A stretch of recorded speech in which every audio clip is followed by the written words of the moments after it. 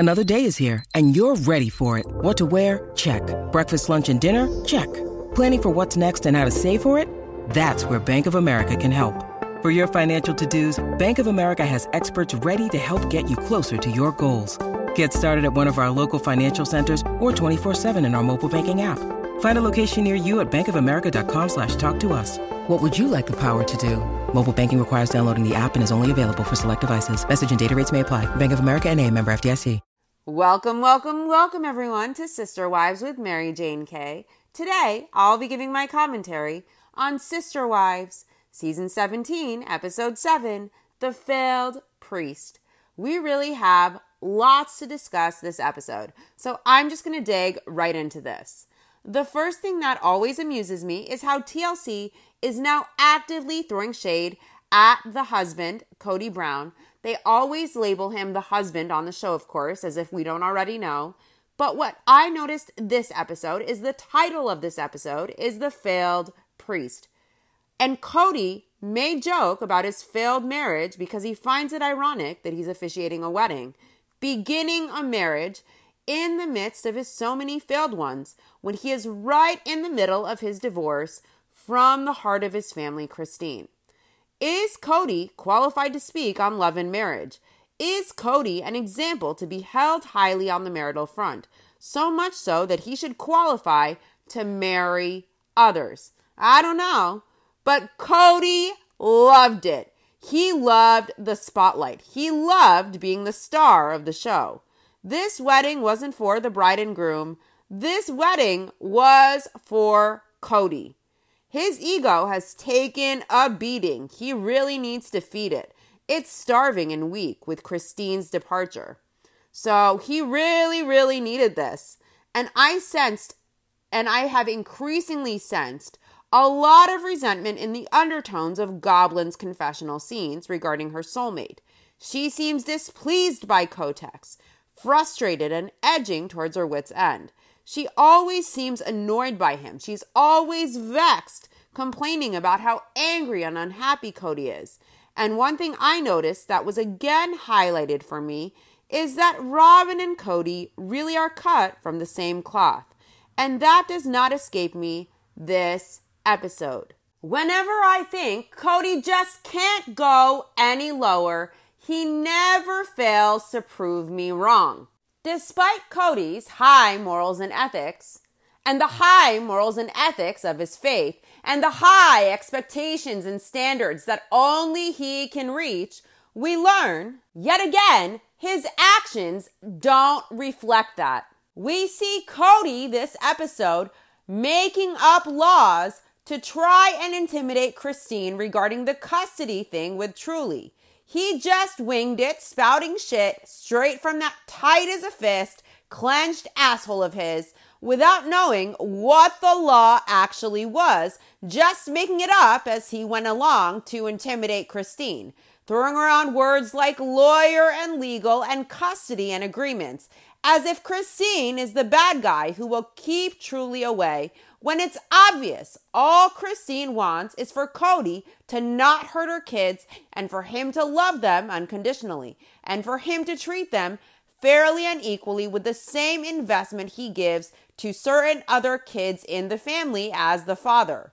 She wants Cody to see her kids. Christine would love it. We all know that as viewers. Christine knows that, and deep down, asshole Cody knows that too. He knows Christine wouldn't keep the kids away intentionally. He knows she will in fact help facilitate Cody's engagement with the kids, even though it's not her responsibility. She doesn't want to see her kids hurt. She wants them to be loved by their father. She wants them to feel loved unconditionally by Cody. She wants them to feel that they matter to him. She will do whatever it takes to help her kids get what they need from their father, even though this is on Cody and it's not at all on Christine. Christine will still always put her kids first. Cody won't hesitate to turn Truly into a bargaining chip to leverage in order to ensure that things go his way financially and legally in the divorce. See, Cody is willing to leverage Truly for money, for the land. See how desperate he was to try and claim partial dibs on Christine's proceeds if she were to sell, and that he thought that she would invest her money into the land just because he and his goblin gave her the down payment when Christine paid everything else herself and the mortgage as well every month. And Christine gave her portion of Coyote Pass to Cody for something like $10 allegedly to him and Goblin. She gifted that land. So that down payment Cody helped chip in for doesn't make it acceptable and fair for Christine to have to split all the proceeds for her house that she paid for. That was nuts that Cody would expect that. Cody is desperate for money. He must have very, very few coins, and he has very few strands on his head. He has very few coins in his bank. Cody's a minimalist. Coins and strands, very few. Cody has a shortage in coins. And so now he finds it acceptable. He wants to use Truly as a bargaining chip and her custody and the legal bullshit as a way to push Christine to give what should be hers to him so he can pay off the land and not have to deal with Janelle. Cody probably doesn't even have money for a lawyer. Lawyers are very expensive. Maybe Robin should get a job. Christine works, Cody works, Janelle works, Mary too.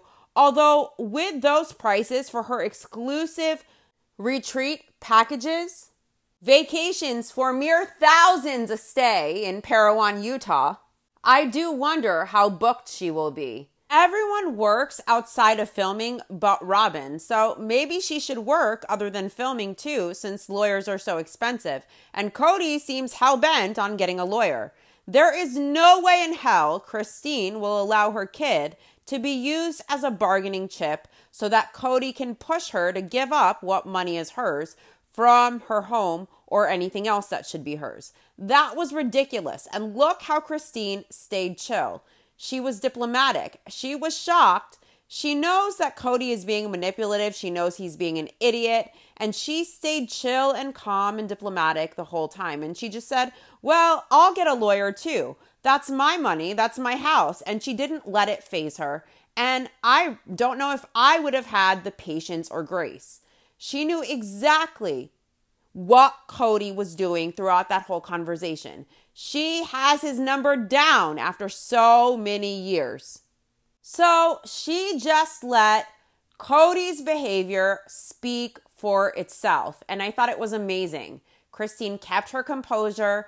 And it's really insulting to have a person not trust you when you know you have repeatedly shown your intention is not against that other person. Christine's intention is not against Cody. She wants Truly to have unified parents and a co-parenting experience. She wants peace. She wants compromise. She wants everyone to get along. She doesn't want to keep Cody from her kids. It's so obvious what Christine's intentions are and that they are pure and that her priority is her kids and their best interest. And she would love for her kids to have a great relationship with their father. And she's made that crystal clear. So I don't know what the fuck Cody's problem is. Cody wants to project and he wants to say that his wives gaslight him and his kids gaslight him. All Cody does is lie. He lies to himself. He lies on his family. He lies on his sons. He lies on his wives. He lies on his ex-wives. He is really ego-based. He's not very reality-based. But Cody did tell one truth this episode that I agree with. And so I give credit where credit is due. He did tell one truth, and we are going to talk about that really quickly. He told one truth, and it happened this episode, that when you marry somebody, you can't expect them to change. You have to accept them as they are. You can't marry and hope the person becomes what you need. We can all agree that's true. Despite Robin's frustration with Kotex, she stands up for her man this episode. That was interesting. She says he does and says things other people only wish they could do. She's further enabling Cody and spinning the tale for her husband that he far exceeds everybody. He, in fact, has the highest standards. He exceeds everyone. These are standards only he can reach. Everyone else pales in comparison. They fail. They wish they could be like him. How many fathers wish that they would fail to be there at their daughter's major surgery? How many fathers use their children as a bargaining chip to get what they want financially out of an ex-wife and then lie to their ex-wife, pulling laws out of their ass just because it sounds good for them? How many fathers who behave this way would you consider to have high standards that people would aspire to? I got Michael Scott vibes from every scene of that wedding.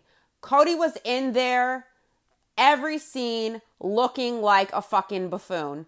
He really reminds me of Michael Scott with his lack of self-awareness. There were the dancing scenes where Cody is really trying to put on a show. He is dying to be that center of attention. He is thirsty for it. And he thinks he is the best dancer in the world and he wants to show it. And Robin, by the way, is the exact same way. Remember how proud she was of that video she played of what she called her breakdancing? And you could tell she was trying to show off really and she was proud of it. And really, it just looked like she was trying to shake a shit loose from her pant leg. I'm not trying to be mean, but it did look like Robin had an accident. An unfortunate accident during that video of breakdancing. Cody and Robin really are a match made in heaven. I really want to make a side-by-side comparison of Mr. Footloose and his sidekick, Fancy Free, showing off their debaucherous dance moves that they think look good.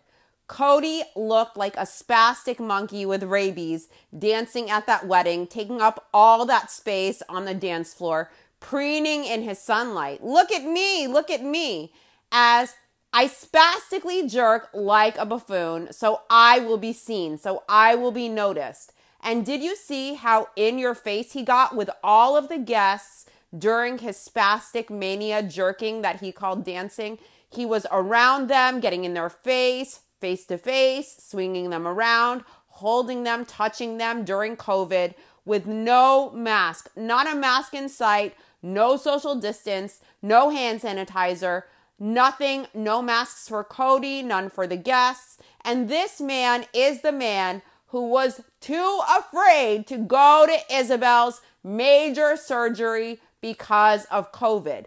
He couldn't suck it up to wear a mask to go be with his daughter. But he could go to this wedding to act like the Walmart version of Michael Scott. There was a scene this episode of Robin pondering philosophically on the bench on Coyote Pass, daydreaming, manifesting, picturing her vision boards of Cody and Christine and her brown-haired boy she dreams of at night. That scene of her lost in thought, trying to look like she is thinking, that needs a Photoshop. And also there needs to be a Photoshop of Cody and Robin and their hellish spasms they call dancing.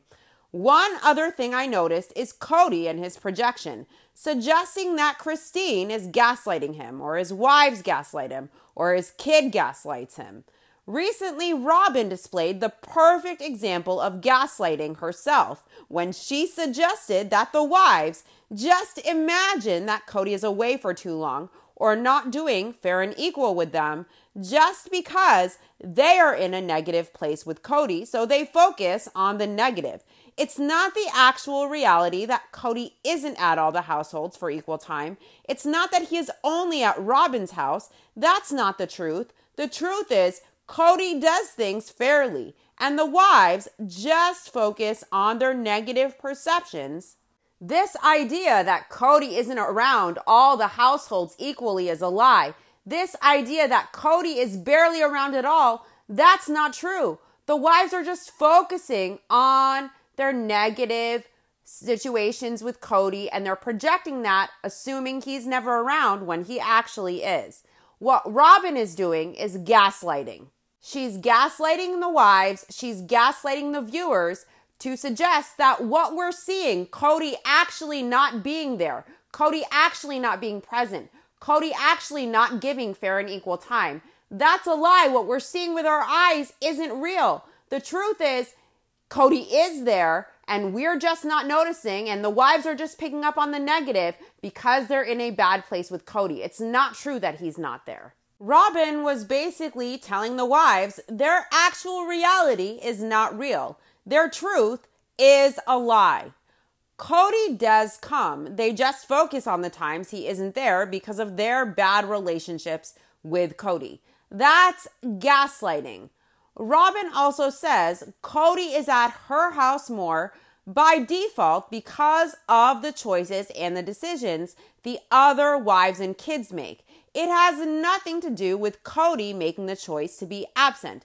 It's their fault and their choice that affects Cody not being there. It's never Cody's decision to be absent. It's never Cody's choice in Cody's hands. Robin gaslights the women and the kids all the time with her bullshit rather than admit that she is the favorite wife who gets the lion's share of Cody's investment in time. Instead, she reveals that her mom tells her she's the Brown family's scapegoat, enabling her spoiled, bratty, bullshit entitlement and victim narrative to continue. She blames the wives and the kids for their decisions that keep Cody away. She blames them for not obeying Cody, for not bending the knee so that he will show up to give them crumbs. Cody says the wives are gaslighting. The only wife who gaslights is Robin, and she gaslights everyone along with Cody at her side because these two are cut from the exact same cloth. They both love to gaslight, and they both think they can dance, and they think it's showing off and something to be proud of in their delusions. When these two are dancing, they look honestly like they're having spastic fits. And I think onlookers wonder, like, should I call the ambulance? What's going on? Is something wrong here during their so-called dancing? We're going to get into gaslighting more and what the definition of that term is. Cody seems to have a lot of trouble with the English language and with what that term means. So we're going to help him out since he obviously has no understanding of what that concept is and of what that word means. And he would obviously like to project the manipulation and the abusive tactics that he uses onto his wives and kids as something Christine or the other wives or the other kids use on him when it's clearly a lie. Like everything else, this delusional idiot and his goblin spew. I have a lot to say about the comments Gabe made too. Gabe is really so intelligent. He's responsible, he's witty, he's funny, he's handsome, he communicates well, he's entertaining, he's authentic, and Cody should feel very lucky to have such an awesome son. And I hope Gabe knows that there is nothing wrong with him. He's rad. There is absolutely nothing wrong in him. There is nothing in him that prevents his dad from behaving like a father to him. There is nothing in him that makes him unlovable. He's very lovable. His family loves him so much. He seems to have a really rad girlfriend that loves him. He seems really smart. He's charming. His dad is very intimidated by him. I think his dad is jealous of him. And his dad can't love unconditionally. And I hope that Gabe knows, and all of his kids know, it has nothing to do with them. There is nothing wrong in them that makes them difficult to love. There is something wrong with their father. It's not them. I think Gabe deserves better, and I really hope he knows that none of how his dad treats him has anything to do with him at all. He's so smart, and I think Cody probably wishes he had that intelligence and emotional intelligence and self-awareness and the communication skills that Gabe has at his age. Because everything Gabe excels at, Cody seems to have a huge deficit in, from what I can see. Cody really is the Michael Scott of reality TV. The showboating during the ceremony, the bending down to kneel by the bride and groom at their table, the crazy dancing. Look at me, look at me. It's Michael Scott to a T, except Cody has zero redeeming qualities, and Michael had a few. By the way, guys, did you notice that Truly loves ramen? And she cut her conversation short with her mom, saying she was making ramen and she had to run. And I couldn't help but think, just jokingly, Is that Truly's way of signaling support for her dad, the ramen she was cooking? Shout out to Cody, Father of the Year. Every time I see ramen, I think of Kotex and his hair. I used to love ramen in college. You can really do a lot with it. I can't even look at it now. Anyways, let's get into this episode. The episode opens with Cody in Texas, driving through Texas. He is driving to his buddy's wedding. He is driving all the way to Tulsa, Oklahoma during the pandemic because his buddy Brian is getting married to his sweetheart, Judith. Cody is driving through Texas, enjoying the peace and quiet and solitude. That is like a meditative state for him, he says. When he's driving, he loves that meditative state he gets into. He gets deep in thought, he ponders, and he sorts out most of his problems. And right now, on his mind is his divorce as he's driving. Now, Cody decided to come because he checked the COVID numbers and there are only like 11,000 cases in the U.S. 11,000 or less, Cody says. So, since there are only like 11,000 or less cases, according to Cody, in the entire U.S., it seems like it's safe now for him to poke his head out. Okay, we're going to go over those numbers in a little bit. But so for Isabel's surgery, Cody could not go because of COVID and his protocols. But now, still during COVID, Cody says it's okay for him to poke his head out now to go to this wedding across the country because there's only like 11,000 or less cases in the U.S., so it's safer now, Cody thinks. He wore no mask. He made zero effort to social distance. He danced with people. He touched people. He got his face in other people's faces when dancing. And he says it's fine because now COVID cases are down to 11,000 cases or less, he thinks, in the entire country. So it was safer now, safe enough for Cody to drop all of his COVID protocols, safe for Cody to travel cross country with reckless abandon. Rules be damned. He couldn't take Isabel to college in August and help her move to North Carolina because, that'll be during the pandemic and who knows if gas stations will be open. But notice, he made it well and fine to this wedding. Rules be damned. COVID be damned. Cody is poking his head out. He couldn't make it to Isabel's surgery. He couldn't suck it up and wear a mask to be there regardless.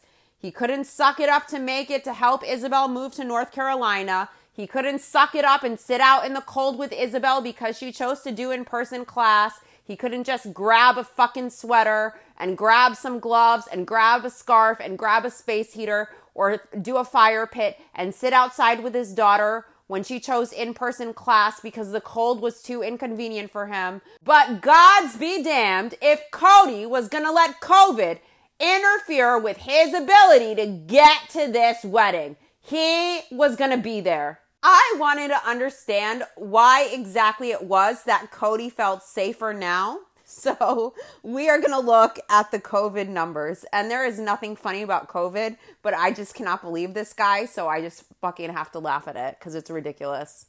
So again, Cody said it's fine now because COVID cases are down to 11,000 or less in the entire country. So it's safer now, and Cody's going to touch people. He's going to dance with people. He's not going to wear a mask. He's going to make zero effort to social distance. He's not going to follow a single one of his protocols. He is going to get up close and personal with as many people as possible. He is not in fear anymore. He's dropping the protocols because he is safer. He feels safer because in the entire country, cases are down to 11,000 cases. And it's so much safer now. He couldn't make it to Isabel's surgery. He couldn't suck it up and wear a mask to be there. So now we're going to go over the COVID numbers for the entire U.S. in the time of Isabel's surgery, and then around the time of this wedding, which would be around the time when Isabel was going to be moving away to North Carolina when he couldn't help her because of the pandemic. And I want to understand, is 11,000 cases or less really an accurate figure? So now we're going to check the COVID case statistics for the entire U.S. in August of 2020. Now, there were 33,329 new cases of COVID in the entire U.S. as of August 30th. This wedding is around August 2021, around the time Isabel is moving. Isabel is moving as of August 30, 2021. There are 160,250 new cases in the U.S., and this is per the New York Times statistics. So there weren't just 11,000 new cases in the U.S. at the time of this wedding, and it wasn't actually safer factually or statistically. But if it suits Cody's ego, then suddenly the COVID risk isn't so great. Cody isn't so paranoid unless it's something that inconveniences him, and it's primarily if it's for someone else to support them and Cody isn't there as the center of attention to have fun, it becomes an inconvenience to him. If it's not a convenience where he's adored and adulated and easy and he's there just for his enjoyment and adoration, bottom line, and if he doesn't get something major out of it, he isn't there. He wasn't at Isabel's surgery because it wasn't about him. And Isabel's surgery was around August 2020. Again, there were 33,329 cases then. And Isabel was moving around August 30 of 2021. And that's around the time when Cody went to his wedding.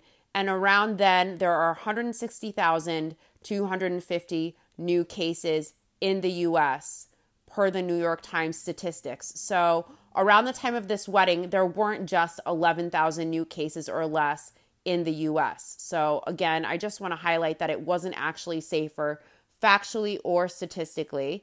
But again, because it suits Cody's ego, then suddenly the COVID risk isn't a big problem. Cody isn't so paranoid all of a sudden because it's something convenient for him to go to this wedding. If it's something inconvenient for him and someone else is primarily the center of attention, or he has to make an effort to support someone else and he isn't the center of attention and it's not fun and convenient and there isn't enjoyment and it's not for his bottom line and he's not getting a lot out of it, then he isn't going to be there. And that's why he wasn't at Isabel's surgery, because it wasn't about him. It would be for Isabel. It would be for his daughter. It would be him being there to support her, to protect her, to help her, and to motivate her, to give her the emotional and mental strength to push through the pain. Cody couldn't tell Isabel he loved her and he knew she could do this, sitting by her bed every day as she reached her milestones in recovery in the hospital, pushing her through lovingly, praising her through it. Cody couldn't be there as a father, and he said it was because of COVID. But he can be at the wedding. He lied, and he said there were only 11,000 cases or less in the U.S., so now it's safer. When Isabel had her surgery again in August 2020, around that time, there were 33,329 new cases in the U.S.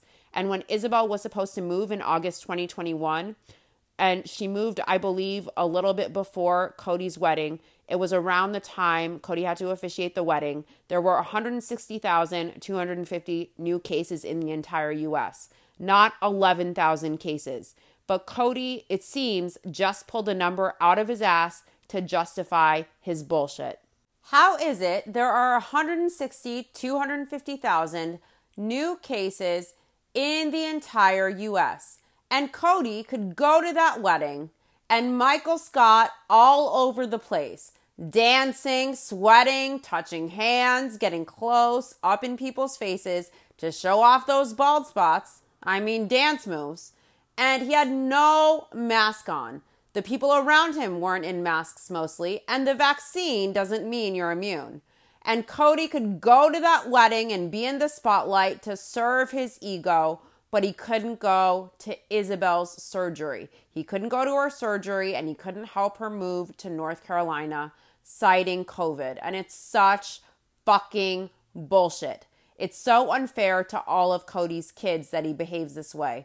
And it just shows that for all this talk of high expectations and standards and high morals and high ethics, only he can manage to reach the standards bar, not only for fatherhood or being a good husband, but for human decency itself, is on the ground, in the mud, in the muck and the mire, in the bacteria-infested runoff of the pond, in that glorified drainage ditch of the prairie dog playlands.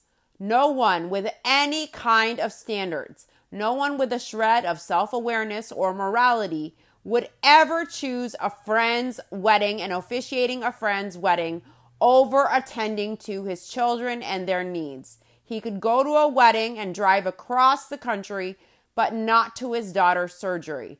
And he couldn't help her move. It seems to me that 11,000 cases that Cody claimed made it safer, that bullshit fairy tale excuse, came from the same spot in his colon as the bullshit about the laws regarding custody with the absurd diarrhea that truly would be property of the state in the custody of the state if he and Christine don't have a custody agreement. Such utter bullshit. Fecal impaction. It's particularly interesting, not just because it's blatantly a lie, but it's also insulting to Christine's intelligence and to viewers as well. And it's insulting to Truly too. Cody thinks that he is so smart, smarter than everyone around him. Everyone around him is just a less intelligent imbecile, and he treats everyone as if he thinks everyone assumes he is the smartest guy in the room, when everyone knows all Cody is bullshit. He is full of it, so full of it that the plumber has to come clean out the pipes at Goblin's mansion every month. That plumber is on retainer there, and Cody can't fix it. He can't harm his tender hands. He cradles them in those gloves he wears every episode with that stupid soccer mom Karen sun visor to match. Cody thinks everyone thinks he is as smart as he thinks he is, when everyone sees Cody for who he is. And when he insulted Christine with that bullshit about the custody laws, the look on her face was like she pitied him for being so stupid. She has so much patience and such diplomacy and such elegance and grace. I admire it, and I admire her. She kept her composure, knowing the cameras were rolling, and she knows she doesn't need to do or say much. Cody's whole being and all of his behavior speaks for itself when he just opens his mouth, and it all just tumbles out, each display more buffoonish than the last. How stupid does Cody think Christine is? How stupid does Cody think viewers are? How could he have such a great time hijacking his friend's wedding, dancing, showboating like a dick face, knowing how much it hurts his kids, specifically Isabel, that COVID prevented him from her major surgery, yet COVID did not prevent Cody from officiating a wedding? It makes Isabel probably question even more why she is worth so little to her dad, why she matters so little to her dad that he could break his COVID protocols to go to officiate a wedding maskless, by the way, but he couldn't make it to her major surgery. And he says it's because the wedding only took 4 days of his time. I call bullshit on that. Cody says he can't be away from his family for that long. He can't be away from his home for that more than that long. He can't be away from his kids, his work. But let's remember that Cody was able to spend 13 days on a honeymoon with Robin. 13 days of 24/7 consecutive uninterrupted time. Yet he could not fly to make it to spend even just a day with his daughter during her surgery. He could have, he just didn't want to because it wasn't fun and convenient. It wasn't about him. Cody can only do things if they are about him directly, if they serve him, if it's fun and convenient for him. If not, if Cody has to be there for another person, if it's about them and not him, he just can't find the time. He just can't find the fortitude to make the effort and suck it up. He just doesn't care. He doesn't care about Isabel or Gabe or any of the kids on his shit list who don't bend the knee and walk on eggshells to stroke his ego and enable his delusional arrogance. Cody doesn't care about the Colwells he officiated for either. These are supposedly his good friends, and his friend entrusted him with this and honored him by asking Cody to officiate. And Cody didn't value his friend enough and the honor of officiating his wedding to come up with something well executed and meaningful and planned. Instead, he decided to just throw it all together and wing it. He allowed his resentment towards marriage in. As he swims in the sea of his failures, stewing in that regret, Cody brought up that hesitation to his friend right before he was to marry. And that reminds me of a Michael Scott move. I thought it was super disrespectful for Cody just to throw the ceremony together like that, as if it's an afterthought. Cody made it all about him, and I'll delve into it more in a bit. But it was very much about Cody enjoying the attention and loving the limelight. And how could he dance around and enjoy that limelight, knowing how sad and disheartened Isabel was, and how sad the rest of the kids were, knowing Cody couldn't make it for them and their milestones and their major life events, but he could make it to this wedding to officiate. COVID be damned. Shame on Cody. I guess it's all about standards, and some people have them and some people don't. And from my experience, the ones who like to talk about their high standards and make a show of it are the ones with the standards buried in the prairie dog plague dirt.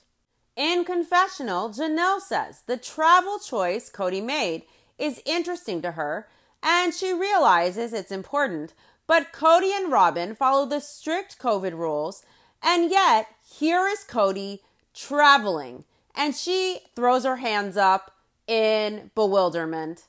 Cody says he feels it's time to emerge from all of this quarantining and sequestering they have had with COVID. Cody says in confessional that it's strange that Janelle is in this headspace because he sequestered and stayed home for over 15 months, and Janelle and Christine didn't.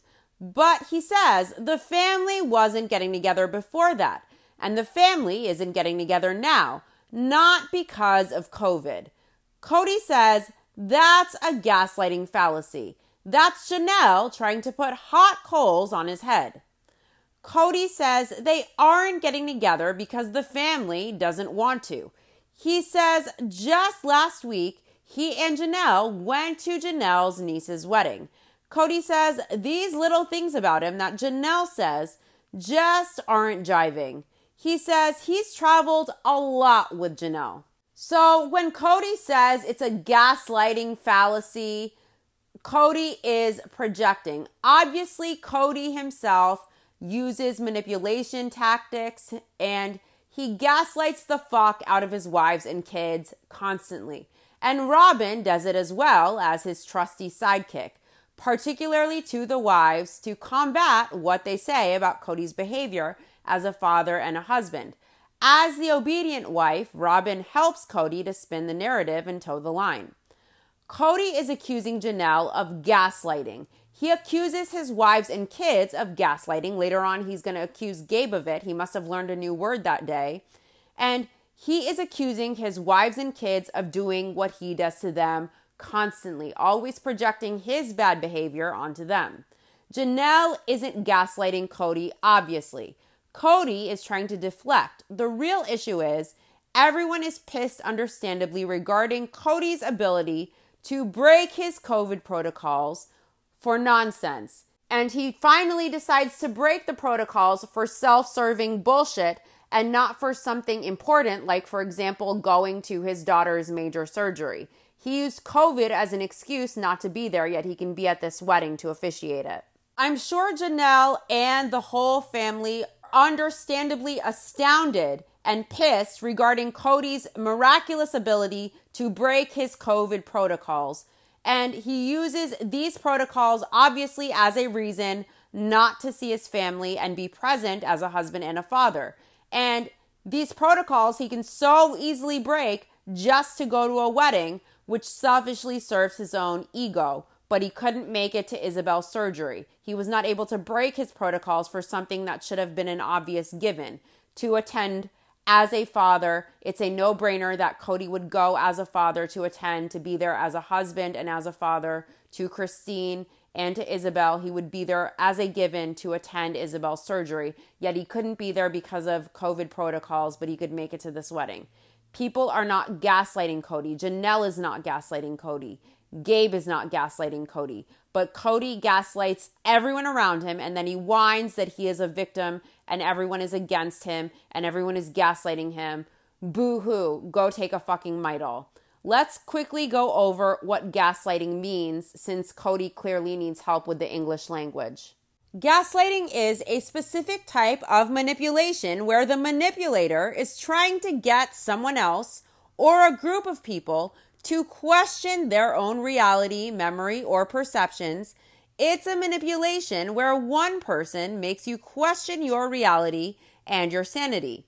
It's a form of psychological manipulation in which the abuser attempts to sow self-doubt and confusion in their victim's mind. Typically, gaslighters are seeking to gain power and control over the other person by distorting reality and forcing them to question their own judgment and intuition. A great example of this is when Robin explains that the wives don't get unfair time and investment from Cody. They just perceive it that way and they hold on to the bad just because they struggle with him. She's expressing to viewers that it's not that Robin gets more time than the other wives or that they don't get fair and equal time from their husband. It's that they just perceive it that way because they have bad relationships with Cody. So what they experience and the truth that Cody is barely there at their homes, Robin is telling them and viewers that that is a lie, that they just feel like that because they aren't in a good place with Cody, and it's not true. That the reality they experience is not true. They are foolish. They are misperceiving that Cody isn't there. They are demonizing Cody. It's not the truth that Cody, in fact, is not doing things fairly and equally in all the households, that he's not being invested as a father and a husband. Now, when Cody says Janelle is gaslighting him, now he's saying pouring hot coals over him. Obviously, that's a lie, and that's very dramatic, of course. Janelle made the valid point. She said, Cody and Robin follow the COVID protocol strictly, and we know those protocols have been used as Cody's reason for not showing up for his family. And we know it's no reason at all, of course, and that no reason at all would ever justify his not showing up and being present and invested in each of his homes, COVID or not. And we know it's Cody's choice. Cody is making the choice not to be there. And Cody is making the decision not to be there. And Cody is choosing to be absent as an abusive punishment. And we know that when Cody blames his wives and kids' refusal to obey his protocols, that they aren't being lax and irresponsible about COVID, like Cody says. They're following CDC guidelines within reason. And we also know that their choice to refuse to be controlled by Cody's rules has no bearing on Cody's ability to make it over to be present as a husband and a father, to do things fairly and equally in each household. Cody can always show up regardless of if the wives follow his rules or the CDC rules or not. Cody is choosing not to be there, and the choice to be absent has nothing to do with how his wives and kids choose to handle COVID. It's Cody's choice to be absent ultimately. He actively chooses absence, and he can't blame his family and make bullshit excuses for that. But Janelle was just pointing out how interesting it was that Cody would break his protocols and travel across the country, a thing he has relentlessly shamed his wives and kids for during this pandemic. And he's not breaking protocols and traveling to be with his family or to attend Isabel's surgery. He's not doing it for something important, but just for a social event to live in the limelight and boost his ego, officiating a wedding. Cody wasn't there to officiate the wedding. He didn't give a fuck. He fucked around and threw together some stupid bullshit at the last minute. That's how much Cody cared about his friends. That's how much respect he gave it. He gave it the good old college try. And if he really felt honored by being there and officiating it was so important, he wouldn't have winged the ceremony. It would have meant something more to him, and he would have gave officiating the respect and effort that it deserves. Instead, Cody winged it. And Cody's reason for being there wasn't his friends. It wasn't officiating. It wasn't the wedding. It wasn't the honor. Cody was there for Cody. Cody needed attention. He wanted the limelight, and he savored every last drop, knowing how much it hurt his daughter and his family that he could make it to his friend's ego feast. Wedding. But he could not make it to Isabel's major surgery as the protector of the kids and the fearless leader, the family patriarch. He could not be there when his daughter had a lung deflated and moved to the side and screws embedded in her spine. His daughter felt that pain, not only physically, but emotionally and mentally, of having to cope with the fact that her dad didn't prioritize her enough to definitely be at her surgery, which should be a given for every parent with a child having a major surgery. There was nothing stopping Cody at all from being there. If Cody wanted to be there, he would have been there.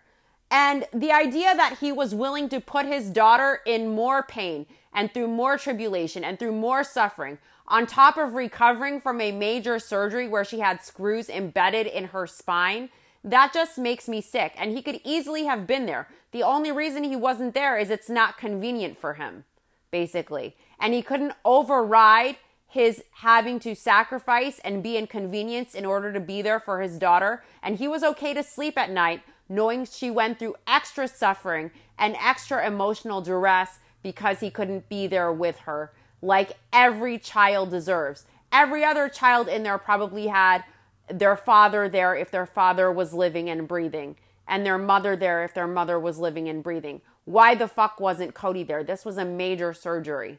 His absence, now his daughter had to feel that pain a second time. Finally, her dad, Cody, broke his protocols. And not for her, not for the family, not to take her to North Carolina, not for anything to show his family he prioritizes them, but instead to show everyone he prioritizes himself. Cody broke his protocols instead for him. All for Cody. It's the Cody show.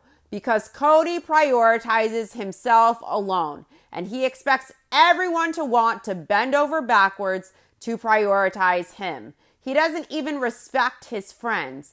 The best he could do was throwing the show together last minute because he wasn't there to officiate. He was there for the adulation his ego would receive, and he loved it. He was hungry, ravenous, with the effect of Christine leaving. That ego needed to eat. That peacock needed to strut. Janelle wasn't gaslighting Cody. Cody wants to say that Janelle is painting a picture that isn't reality, that the family isn't getting together because of his COVID rules. The COVID rules have nothing to do with the family together. They weren't getting together before COVID, so he's not to blame. It's not his rules. But Cody knows damn well that it's his behavior and his domineering and his rules, and he knows Janelle isn't gaslighting him. He knows she has valid points. He knows he gaslights, and he tries to mitigate the damage of the reality of the consequences of his behavior, and Robin enables him to gaslight, spinning the narrative, trying to sow doubt about the things his wives and kids say, trying to make viewers question what they say. But Cody can't gaslight the viewers or his kids or his wives. And Cody certainly isn't being gaslit by Janelle. That is such bullshit. That's projection. And Cody knows she isn't doing that. Janelle is presenting the truth, and Cody wants to make it seem as though Janelle and all of his wives and kids distort the truth when they're just bringing facts and receipts. Cody, whenever presented with truth, whenever he is presented with facts and with reality, he always says it's a lie, it's an exaggeration, it's twisted. But Cody spends all of his time with his goblin, working at a feeble attempt to spin and twist the narrative, trying to counteract the truth, accusing everything that isn't the hero narrative of being a twisted lie. Cody is gaslighting everyone, saying the family isn't getting together, not because of his behavior surrounding COVID and his COVID protocols, but because the family doesn't want to get together. That's not the truth. Cody refuses to get together with anyone who refuses to fully submit to his dictates and to his protocols. If Cody can't dictate how to live and impose his will in a home, he will not be there, period. It's not that they aren't getting together because the family doesn't want to get together. It's because Cody has decided, bend the knee and I will be there, or refuse to blindly obey and I will be absent. The choice, however, is on Cody to show up, and whether or not the whole family follows his protocols or not, it's still Cody's choice to show up, protocols or not. He can visit outside, he can socially distance, he can wear a mask, he can call, he can maybe go hiking with his family in the outdoors. There are many ways to still get together. Cody is the one who makes the choice not to be there, and he uses his COVID protocols as the excuse or justification when it's not. Cody is the reason no one is getting together. And Cody wants to deflect and blame the protocols and COVID and the family not wanting to get together. But Cody is the one making the active choice to be absent regardless of anything. Rain, hail, sleet, snow, typhoon, hurricane, tsunami. I don't give a fuck. If Cody wants to be there with his family, he can be there. This is all on Cody, and Cody knows it. No one's gaslighting Cody. Cody tries to gaslight everyone. He's just projecting, and on we go. Cody is driving along on his road trip. He's excited about this trip to the wedding. He's sad. He is making the trip alone, and he misses the idea of having a wife with him. Robin was supposed to come, and she didn't, because they had to make sure that the kids were taken care of. Did they have to make sure the kids are taken care of with the nanny and all, and the 3 adult kids at home? Or did Robin maybe just not want to be alone in Cody's company, perhaps, because he's such a curmudgeon these days? Cody really wants to show off here. He mentions, did I say I'm going to be performing their wedding? And it really reminded me of Michael Scott when he gets excited about something and he wants to mention it and really showboat. He is so happy mentioning that he's going to be performing their wedding. And he says he got a ministerial license in Oklahoma and he got approval from the county. And so he will perform his friend's marriage. Christine says Cody told her that he was going to be officiating the wedding. And she says Cody will do a wonderful job. He's done it before. But she wondered, what about COVID? Will Cody mask up while officiating? Or will the bride and groom have to follow Cody's rules? Christine says to herself, no, that's ridiculous. They're not going to have to follow Cody's rules. Cody hasn't made any plan for what he's going to say yet, and he's on the way there. So Cody made the effort to get ordained and to get licensed. He took this road trip. He is driving down. This is important enough for him to break his COVID protocols, even though Isabel's major surgery wasn't important enough for Cody to drive or fly to be there as the leader of the family and the protector of the children. His friends have honored Cody by asking him to officiate, and Cody values them so little that he is bragging that he still hasn't come up with the ceremony and the vows yet. He doesn't know what he will say or what he will do to officiate the ceremony. He will just wing it. That's how honored he feels. That's how much respect Cody has for his friends. Because this isn't about his friends or their marriage or their wedding ceremony. This is about Cody getting to be the center of attention. It's about Cody Cody, Cody, Cody. He says he will try to do something eloquent. We'll see. Robin hopes that maybe Cody will do some healing up. She hopes maybe Cody will find some answers or something, because Cody has been a very angry guy lately, as Robin does her typical downturned frown whenever she's displeased. Christine says, telling Truly that she was leaving Cody and that they were moving, that will always be one of the top 10 worst experiences of her life. They flash back to Christine explaining what happened when she had to tell Truly that they were moving and she was divorcing Cody. She recounts how heartbroken Truly was after Christine told her the news that they were moving. Christine began to then box up stuff visibly, and later that day, Truly was boxing up her stuff in her room.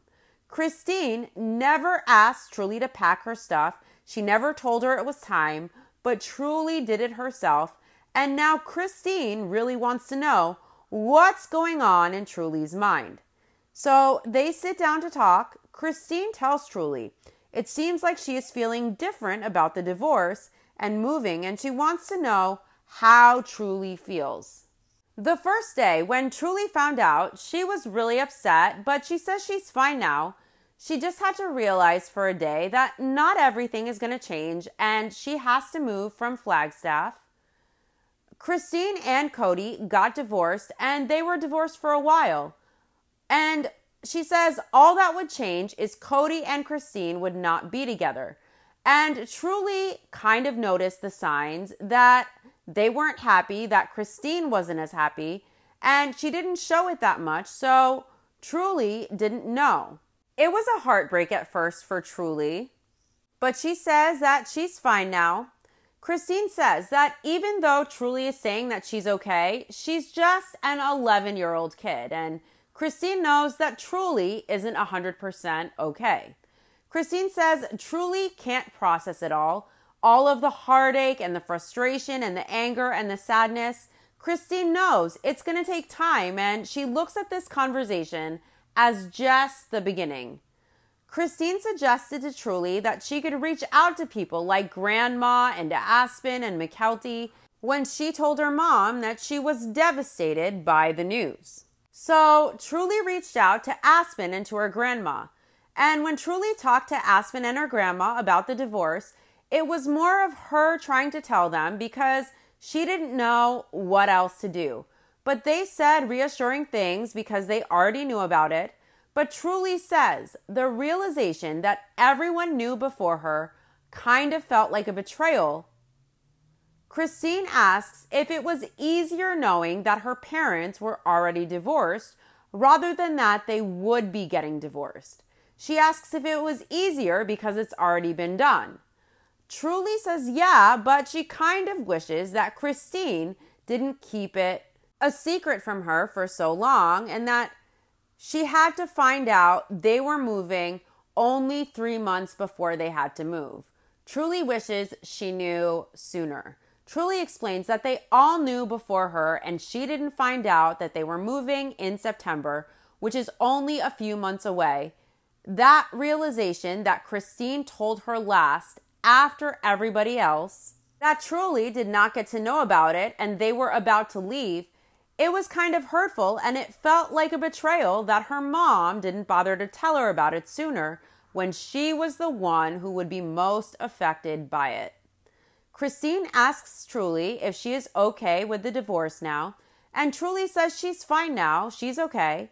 And Christine tells her, okay is fine, and she says part of this is Truly listening to what everyone has told her in supporting her, and Christine thinks Truly is just trying to be okay, but her voice catches a little and there is a spark missing from her eyes. She is still sad. Christine tells Truly that telling her was the hardest part of all of this. And Truly can see why. She says she's the youngest and it would be the hardest break for her. But Truly tells her it wasn't that hard. And Christine is grateful that she decided to end it with Cody before any fighting or before any real arguments that Truly would have noticed or seen. But it's still hard for Truly to look back and see that her mom was sad because it's hard and Truly's just a kid, and that's a lot of the burden on her. And Christine doesn't want that. Christine handled this so well as a parent. I think she did amazing. She communicated. She's very open with Truly. She's able to discuss her feelings.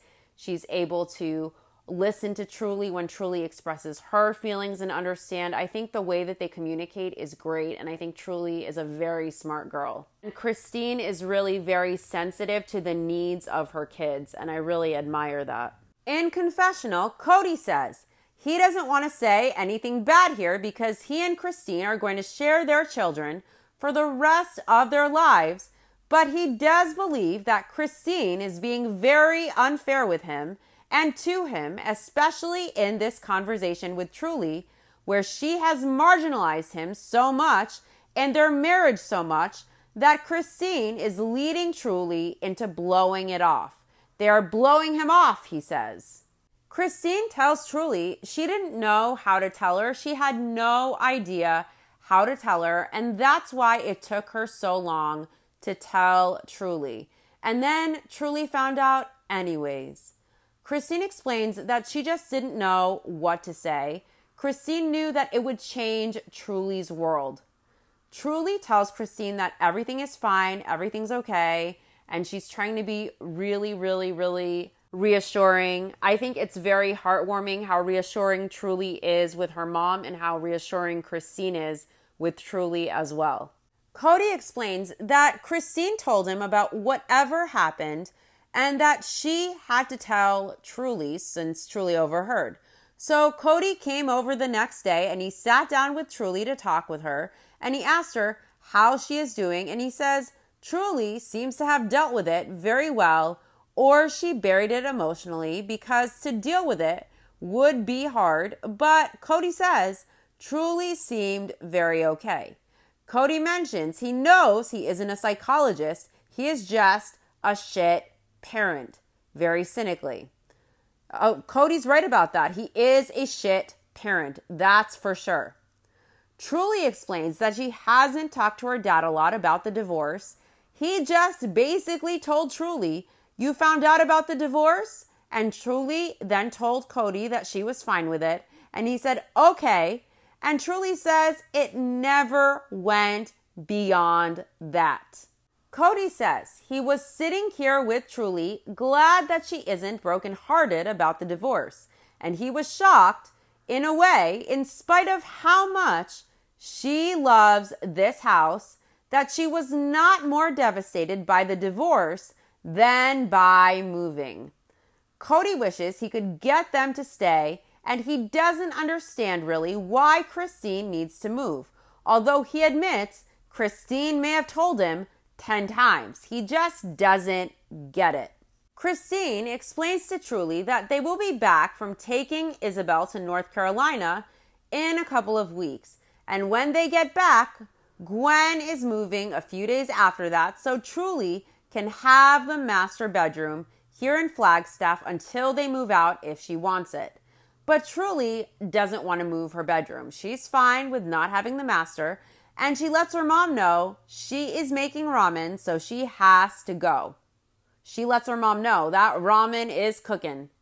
Was that ramen a sign of support to Cody, the ramen-haired king of the prairie dog plaguelands? Christine feels now she has to get Truly excited about the move.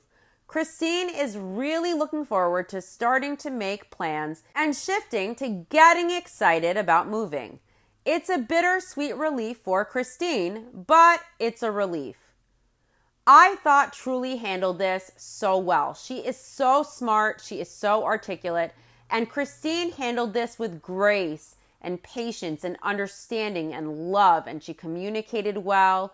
And she understood Truly's emotions. I thought this was so great. Christine knows how hard this is for Truly. And she is patient and understanding. She's open, she communicates with her daughter, and she allows Truly to process her feelings and to communicate with where she's at. And I love how she gave Truly options for support in the family if she wanted to talk with anyone other than her about her feelings. Truly was honest that she felt betrayed. I would have felt betrayed too, to be the last to find out, knowing I would be the one most affected in Truly's shoes. But I also don't blame Christine. She wanted to tell Truly much sooner. And Cody is the one who prevented that and wanted to wait, making this more difficult. If they hadn't prolonged telling Truly just for Cody's sake, then maybe Truly would not have felt so betrayed. If Cody hadn't insisted on prolonging telling Truly just to be difficult intentionally, maybe Truly would have not found out by mistake as a surprise as well. Christine handled this so well. Truly handled this so well as well. And Christine seems very aware of the types of emotions Truly will feel, and she seems willing and able to support Truly through processing all of her emotions and through understanding them. And she is an amazing mom with the way she handled this divorce and the move and communicating with her kids. I think she did it with so much care and nurturing, and I really appreciated how Christine explained to Truly that she waited to tell her, not to betray her or with intention, but because she just didn't know how to do it or when was best, and she wanted to do it right, and she knew it was going to rock Truly's world. I think Truly gets it wasn't an intentional betrayal from her mom. I think she knows her mom really wanted to do this in the right way. She tried hard to do this in the right way. It was daunting, so she waited. And Cody also didn't make it easier. Christine was ready to tell Truly sooner, and she wanted to do it with Cody in a co-parenting style. And because Cody wanted to wait and prolong things, and because he wanted to use Truly as a bargaining chip to his benefit in the divorce, he wanted to draw things out, and it only hurt Truly. In my opinion, the only one who didn't handle the situation well is Kotex. He seemed to barely gloss over the divorce with Truly, according to her account. She may have wanted to talk more with her dad, but she probably knows he is incapable of understanding her emotions and her feelings. So she probably gives him an easy out, saying she's fine with it.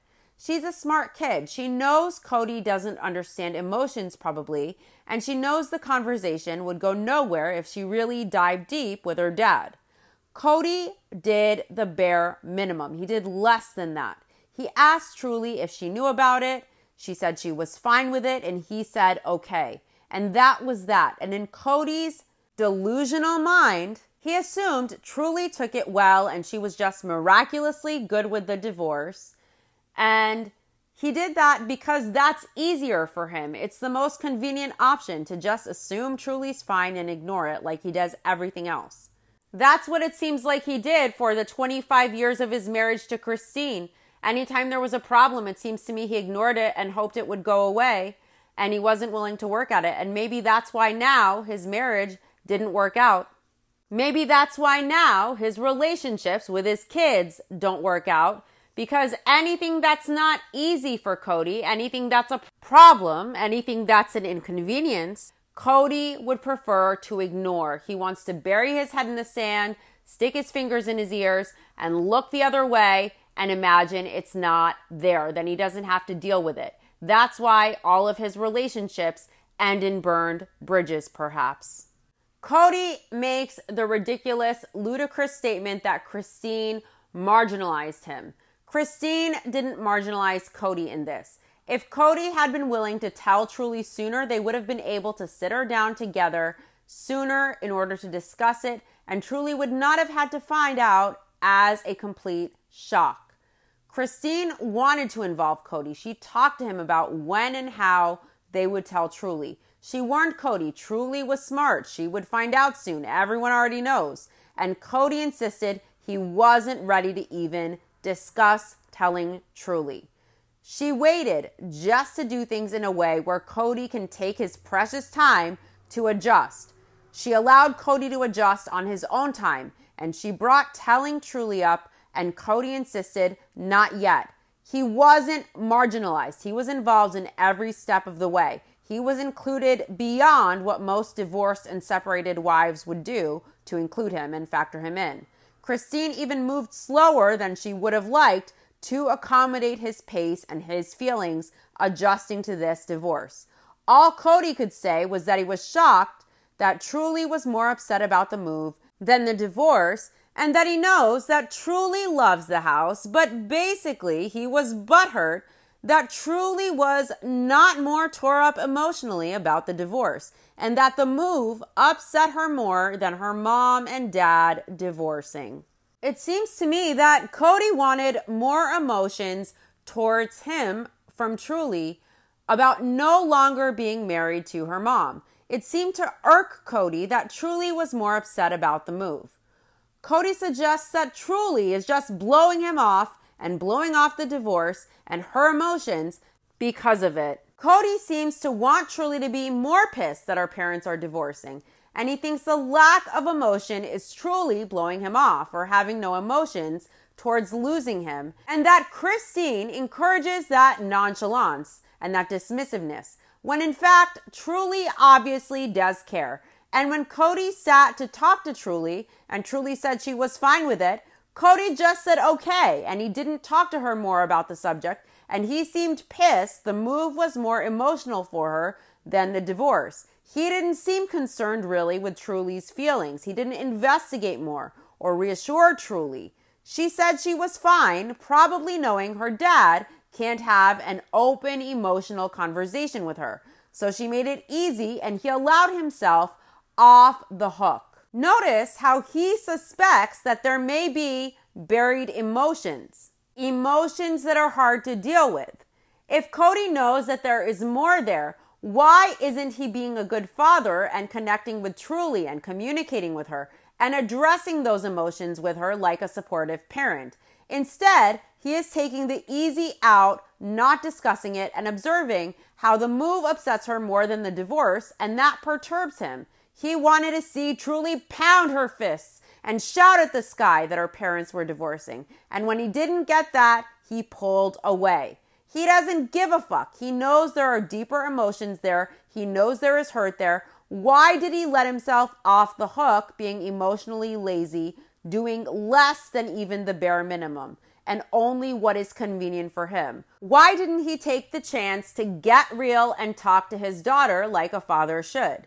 Cody seems more focused on the fact that his ego didn't get the response it hoped for. The tears, the cries about the divorce. He seemed disappointed that his kid wasn't more upset. And he seemed perturbed that she showed more emotion over moving than the divorce. And he suspects there is more emotion there, that it would hurt her to confront it. So why doesn't he communicate with her and explore those emotions with her?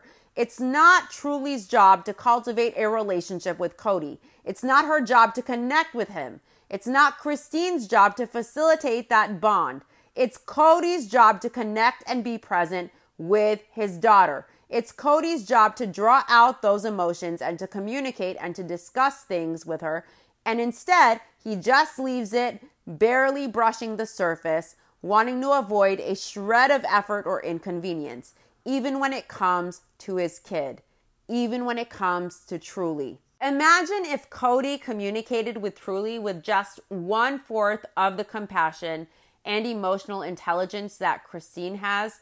What would have happened during that conversation? I think Truly knows that her dad phones it in. She seems to know her dad isn't capable, and Christine seems very aware of Truly's feelings.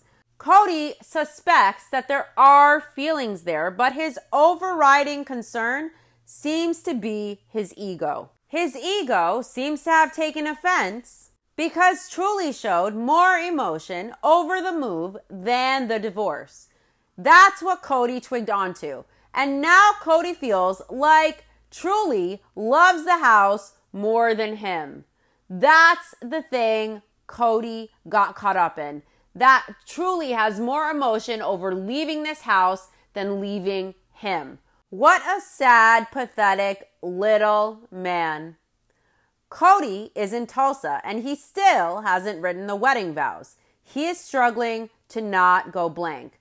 Cody is in a panic because as he was driving here, he knew he would have time to think about the wedding and wedded bliss and the beauty of marriage. So Cody knew he would be able to come up with some great stuff, but he didn't. He made that whole trip stewing about his own marriage falling apart. Cody is still in this bad place about it. Cody says Brian and Judith haven't given him much to work with. Cody is lost on what he should say and do for them. It's been years since Cody has preached from the pulpit. They asked him to do something, and now he is drawing a blank. Janelle mentions how when they moved from Utah to Vegas, they were forced to hold church in their homes. They flash back to a 2013 church service in Vegas in one of the homes. Cody preaches how they talk about how they are all apart and not in the same homes. And the moms have all talked about how they have struggled to maintain their family culture. Janelle says Cody was asked to officiate for Maddie and Caleb, and she knows Cody really liked that, and it was a very special experience for him. Janelle isn't really sure where Cody is spiritually, but he enjoys this role of officiating at a wedding. Cody is at a loss. He is drawing a blank right now. He is praying for inspiration, trying to make this work. Christine thinks that it's interesting. She is sure that Cody has told Brian that she is leaving him, so she asks how interesting that Cody is officiating a wedding as his own marriage has failed. Christine says Cody's marriage with Mary isn't great. His marriage to Christine obviously is over, and she doesn't know how his and Janelle's marriage is, but she knows it's been rocky. She says maybe it will help Cody give great wedding advice. She doesn't know. Christine has a great point that basically 2 of his marriages are almost dead. Her marriage to Cody is dead, and the only one working is Robin's, yet he is going to go officiate a wedding and join 2 souls in marriage. While her marriage is over with Cody, Cody is basically acquaintances with Mary. Janelle is very rocky. The only relationship he seems to have an okay or good standing with is with Robin, and she seems increasingly frustrated with him. Yet Cody is going to officiate this wedding. The irony isn't lost on anyone. Cody is getting nervous. He says it's not like him to be nervous when he has to perform. He then contradicts himself and he says maybe sometimes he gets nervous. He doesn't know, but he has got to write something down because he has to make it concise and get to the point because they don't want the ceremony to be long. Cody is now headed to the ranch. He is just 2/3 prepared. He is all nerves. So Cody says he drove here. He asked Brian what he wants. Brian doesn't know. And on the drive down, Cody was decrying marriage and the foolishness of it. And now he has to write these vows. Cody says if he stutters through this thing and if he does the worst job ever, he is only partially to blame. He is 100% officiating the wedding by himself. So if officiating the wedding goes badly or poorly, he's 100% to blame for that, not just partially to blame because he feels better about it that way. He's already making justifications should he fail to justify his failure in this. Brian hands over his marriage license to Cody, and we learn that Brian met Cody about 26 years ago at a sporting event. Cody introduced Janelle and Logan to Brian. And a month later, at another event, Cody's wife shows up, and it's a different wife. He introduced Christine to Brian. And then a few months later, Brian met Cody's wife, Mary. And Brian thought it was odd that this guy changes wives as much as you change your shirt. Something was up. So he told Cody that Cody introduced him to 3 different women as his wife. And so Cody told him he had 3 wives. Brian felt as long as he doesn't have to have 3 wives, he is good with it. Brian says the only thing more stressful than getting married is getting married 4 times. Cody says the day he married Janelle, she was his first plural wife, and he was asked how he felt, and he felt as nervous as a 3-legged cat on a hot tin roof. Cody says he's about to officiate Brian's marriage, and there is something gnawing on him, and he wonders if he is supposed to stop Brian from doing this. Jokingly, Janelle says, Cody was questioning whether he was the best guy to talk at a wedding when he was struggling so much in his relationships.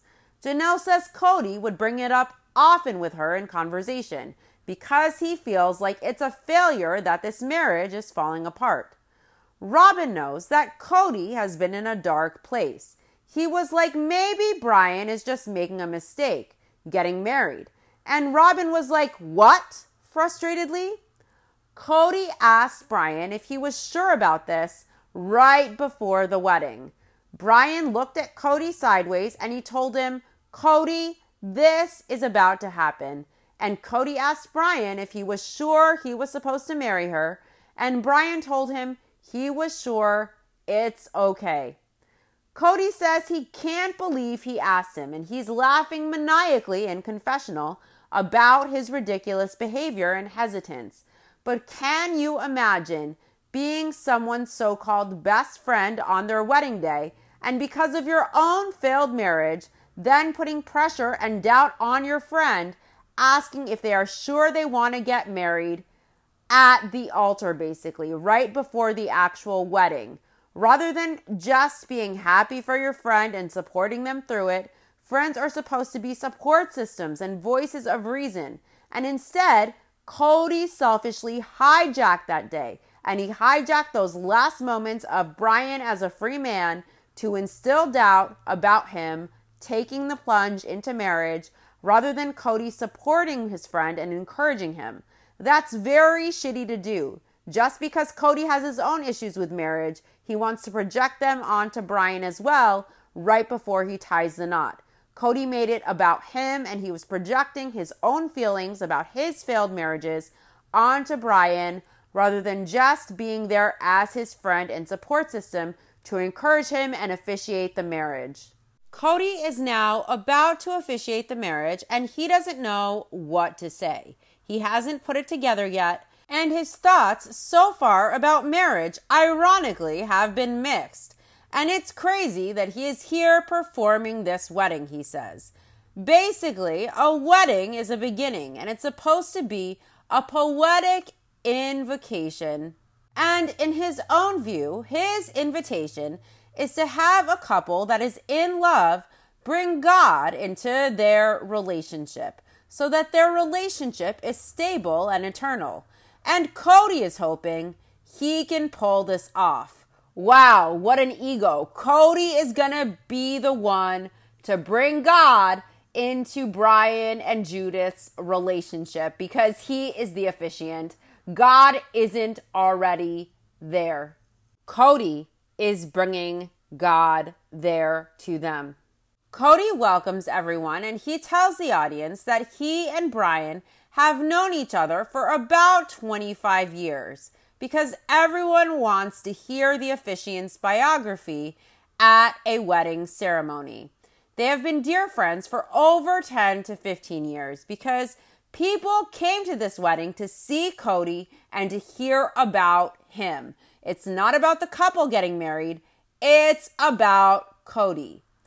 Brian says Cody is very nervous about doing the wedding. He has always had issues in his marriage where there are times where there are problems, but he doesn't think Cody saw the marriage with Christine coming to an end. Brian says thinking about someone telling you they are leaving, that gave Cody concerns for his family and his kids and how things would work out and how they would deal with this. Cody announces during the ceremony that he gets very creative. And if Brian and Judith had heard him do a sermon, they would not have asked him to do this. He then says, since he gets creative, he knows he can pull it off. He is shocked that they want him to do this. He says he is used to this. He is used to being a minister. He is the high priest of his own family, but he is also a failed priest. He has been defrocked. He jokes he has a wife leaving him. Cody says marriage is a contract, a bargain. If you include God, it becomes a covenant. As God is constant, humans are imperfect. We aren't constant. So let's start, he says, with this. You can't change each other. Cody says in confessional, when you marry somebody, you can't ask them to change. You can't push them to change. You can't need them to change. You have to accept them as who they are. He says too many times people marry with a hope that this marriage, this person becomes what you need in it. Cody is right about this. You have to accept the person you marry as they are without expecting, needing, or pushing for change. People aren't going to change. You can't marry someone in the hopes that they will be different if what they are as they are isn't enough as is. That's one of the first and only true things Cody has said that I agree with that is 100% true. I don't agree that marriage is a bargain or a contract. It's not a negotiation. It's not a business deal. It's a union. Cody says back at the ceremony that success in a marriage is not about love. It's about communication, understanding, and agreement. You must willingly negotiate. And negotiation isn't about compromise. It's about understanding the values of your partner and seeking a win-win settlement in a situation where you're both winning. Cody says a couple gets married and they have different goals even after they are married. So each person has to help the other get their goals. Cody proceeds with the vows he wrote. They are, I, Brian, will listen and negotiate for a win-win with my lover and wife, Judith. Robin says this is Cody, and Cody has a tendency sometimes to wait until the last minute or until inspiration strikes, and it stresses her out a lot. But Cody does a pretty good job, and he does and says things that other people only wish they could. What other people? All men should collectively be ashamed that Cody Brown claims he is one of them. Cody does and says things that other people only wish they could. What does Cody do or say that anyone would feel they wish they could reach, but they just can't? Does anyone envy Cody or wish they could reach his heights? Or is Cody an example of toxic masculinity at its finest, where most men with wits and brains take one look and say, wow, we're ashamed? Do most men wish they would disappoint their daughter by not attending her major surgery? Would most men use sex as a bargaining chip to try and control their wife's behavior with another wife? Not the real men I know. Cody tells the bride and groom to be each other's biggest fan. Cody takes pride in announcing the bride and groom as Mr. and Mrs. Brian Colwell. Cody hopes his friends had a special moment with him officiating, and what was most fun for Cody of the whole fun experience was introducing them. He says they're traditional, and Judith wanted Brian's name, and that helped Cody affirm that this marriage was right, and it helped Cody get that crazy demon out of his head. Cody says he got followed here by a demon, and Judith is a perfectly supporting wife. And Cody thinks she was excited about him announcing them as Mr. and Mrs. Brian Colwell. To me, that whole ceremony seemed to be about Cody showboating and projecting his own marriage issues onto this wedding ceremony he performed. It was very telling how Cody made it about his marriage issues more or less. He said success in a marriage is about negotiation. It's not about love or compromise or communication. It's an agreement. It's a bargain. And the success of that agreement depends on negotiation. And negotiation doesn't mean compromise. It means understanding the values of your partner. And so both people always win. And no one has to compromise. No one loses anything. So both people win. And if you want to negotiate, you have to understand and abide by your partner's values. Cody is making this about him and Christine and him and his family. He kept saying Christine and Janelle don't share his values during their COVID protocols meeting, meaning they have different values. He said this over and over and over, that there is a disparity in the values they have. So now Cody is advising these two newlyweds that they need to understand and prioritize each other's values, and they made an agreement together when marrying, so they need to negotiate so both people win. No one should be compromising. No one should be giving anything up. Both people should win. First of all, this reminds me of the Office episode when Michael comes up with his own office mediation policies, and it also reminds me of the episode of Phyllis's wedding. Michael Scott is Cody's spirit animal, but I would say Michael is more self-aware and more endearing, and at least he wears his heart on his sleeve and he's not a condescending idiot all the time. Cody expects that no one in a marriage should compromise. Both parties should win, and no one should ever have to compromise or give up anything to negotiate so both people win. A marriage isn't a negotiation. It's not a business deal. A marriage is a partnership, and each person has to give up a little here or there to make a compromise where both parties feel heard and are factored in to the ultimate decision. Each person may give a little. It's not realistically going to be a negotiation where each party argues and manipulates the other so both people win or gain what they want. It's not a manipulation. It's not a game.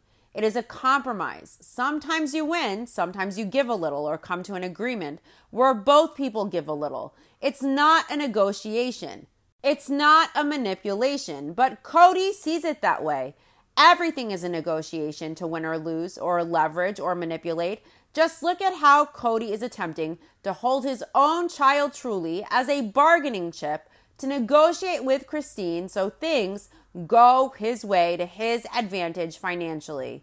He made the vows about him and what he is going through in his marriage with Christine. Notice how he mentioned understanding your partner's values. He said repeatedly that Christine and Janelle don't share his values, but he also has no understanding of theirs. When Christine and Janelle clearly share the same values as Cody regarding being safe during COVID and taking precautions. And just because they chose a different route and different precautions to take, it doesn't mean they have different values from Cody. Christine and Janelle value their families and making the choice to be there regardless. They were both willing to compromise regarding COVID. Cody wasn't willing to compromise, and Cody insisted on all or nothing. He wasn't willing to negotiate himself. It was bend the knee, follow my will, do my protocols, or I will refuse to participate, and I will refuse to be present as a father and as a husband. That's not a negotiation. That's not a win-win. Cody gave no option for negotiation. It was all or nothing. Cody also says that each person has to help the other achieve their goals. We know with Cody, he helps Robin with her goals of the failed My Sister Wives closet, and Goblin enables him in being a narcissistic bitch spinning his bullshit narratives. Christine helped Cody with his goal of a plural family. She raised almost all of the kids as the predominant caregiver for years. What goals did Cody help Christine with as she supported him tirelessly and sacrificed of herself, her identity, and her wants and needs to be the nurturer and the primary caregiver of the family, the heart of this family? What did Cody do to help Christine achieve her goals? He couldn't even help her tuck her kids in at night a few times a week so Aspen wouldn't have to be parentified at 10 years old. Cody says he had demons following him there that left when he understood how loving and supportive Judith was of Brian. She's traditional, they're a traditional couple, and she was happy to take his name. And that reassured Cody. That was the funnest part, announcing them married as Mr. and Mrs. Brian Colwell. The best part for Cody is to him that Judith seems traditional, that Judith seems submissive, like she will be easy and convenient, and she will allow Brian's will to run into hers, as Cody thinks marriage should be. He says it's a patriarchy recently, And he says when his wives signed up to marry him, they knew they were signing up to let him lead, that his will would run theirs. So when Cody says Judith and Brian are traditional, and she was excited to be his, to take his name, and Cody was excited to announce it, and that's what made the demons leave for Cody, is Cody being reassured in his pea brain that Judith might be submissive to Brian, which is the only way Cody thinks marriage should be. The man should always wear the pants. The wife shouldn't be too independent. She agreed to this contract. She signed up. The husband can negotiate and leverage stuff to win. And so the wife feels like she wins. Ultimately, he should never really give anything up to please his wife, though. But the husband can make negotiations and maybe negotiate once in a while something to give something to his wife if she is willing to run her will into his. And Cody made this all about everyone winning and negotiation. Because for Cody, everything is black and white, win or lose, all or nothing. There is no gray area. There is no compromise. There is no meeting in the middle. There is just manipulation and leveraging this for that and negotiation. Everything is a game. Everything is a deal for power and control. To Cody, marriage isn't a union of equals. To Cody, it's an agreement. It's a contract. It's a deal. It's not two equals who compromise. It's one partner submitting to the other. These vows were all about Cody and what he is going through, his disillusionment with marriage, and how he views marriage. It had nothing to do with Brian and Judith or their love or their relationship or their marriage or their commitment. This wedding was about Cody and the issues he has with his wives. That ceremony was a joke. The Michael Scott show. The word negotiation shouldn't exist in a marriage ceremony. It felt like a business mediation meeting with PR and corporate. It didn't feel at all like a wedding, and Cody put no effort in, and he didn't give this the respect it deserved, personalizing it for his friends. Cody instead made it all about him and his marital stance and disillusionment with marriage and his issues. At the wedding reception, Cody is dancing up a storm like a spastic. He looks like he is having seizures. He takes up the whole floor. He wants people to see him. He wants to be looked at. He wants to be seen. And it's so cringe. He is dancing very aggressively with people, holding their hands, getting his face in their face, with not a mask in sight. I didn't even see Cody hand sanitize once. It's amazing that he can attend this wedding, but not the surgery for Isabel or the move for Isabel, and he can't even bother to go sit outside in the yard with Isabel per his rules because it would be too cold or inconvenient for him to be there if she chose to go to in-person school. And here he is at this wedding, and he couldn't even bother to put on a fucking mask. Cody is such a fucking joke. He's a total head case. And that dancing does him no favors. If he wants viewers to believe he plays with a full deck. Cody is so full of shit, I can smell the manure coming through the TV screen every time Kotex is in a scene. I don't want to hear one more bullshit word about how this man is the protector of the kids. He didn't bother to have an in-depth conversation with Truly about her feelings regarding the divorce. Per Truly, he seems to feel comfortable in repeatedly letting Isabel down, allowing her to feel she doesn't matter to him. He seems to be happy to allow his son Gabe to hurt emotionally because he wants a relationship with his dad. And his dad is butthurt, so he refuses to give even an inch. It's like dealing with the human equivalent of a wall. All there are layers of arrogance and a tender ego wrapped in bubble wrap, marked fragile. Cody can't be real. He can't have an honest conversation. He can't own his choices or take accountability. He can't be honest with himself or anyone else. He can't communicate from an honest emotional place. He can't understand other people's emotions, not even Gabe's, when Gabe was very clear. And Gabe is very emotionally intelligent and he communicates well. He's very articulate. He's very self-aware. And every time Gabe communicates with his dad directly or about his dad, why can't Cody give Gabe or any of his kids anything back? Is he that selfish? Is it his pride? Is it his ego? Or does Cody just not give a fuck? What the fuck is Cody's problem? Is it that he only loves himself and he can only love others conditionally and others are only there to serve him if and when they are convenient to him? Cody seems to think he is always the smartest guy in the room. If he is really so smart and so intellectually advanced, you would think that he would have the ability to understand the damage to his kids caused directly by his behavior and neglect, and his inability to be a decent father and a decent husband.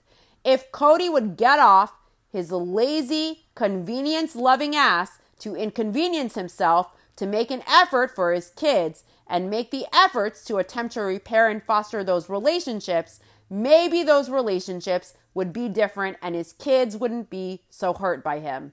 Cody has no concept of the damage he does. And then he throws around ludicrous bullshit like that Janelle gaslights him when it's an insult to all the viewers and his whole family to even say such a thing. Cody is no victim. Cody is not marginalized by his wives.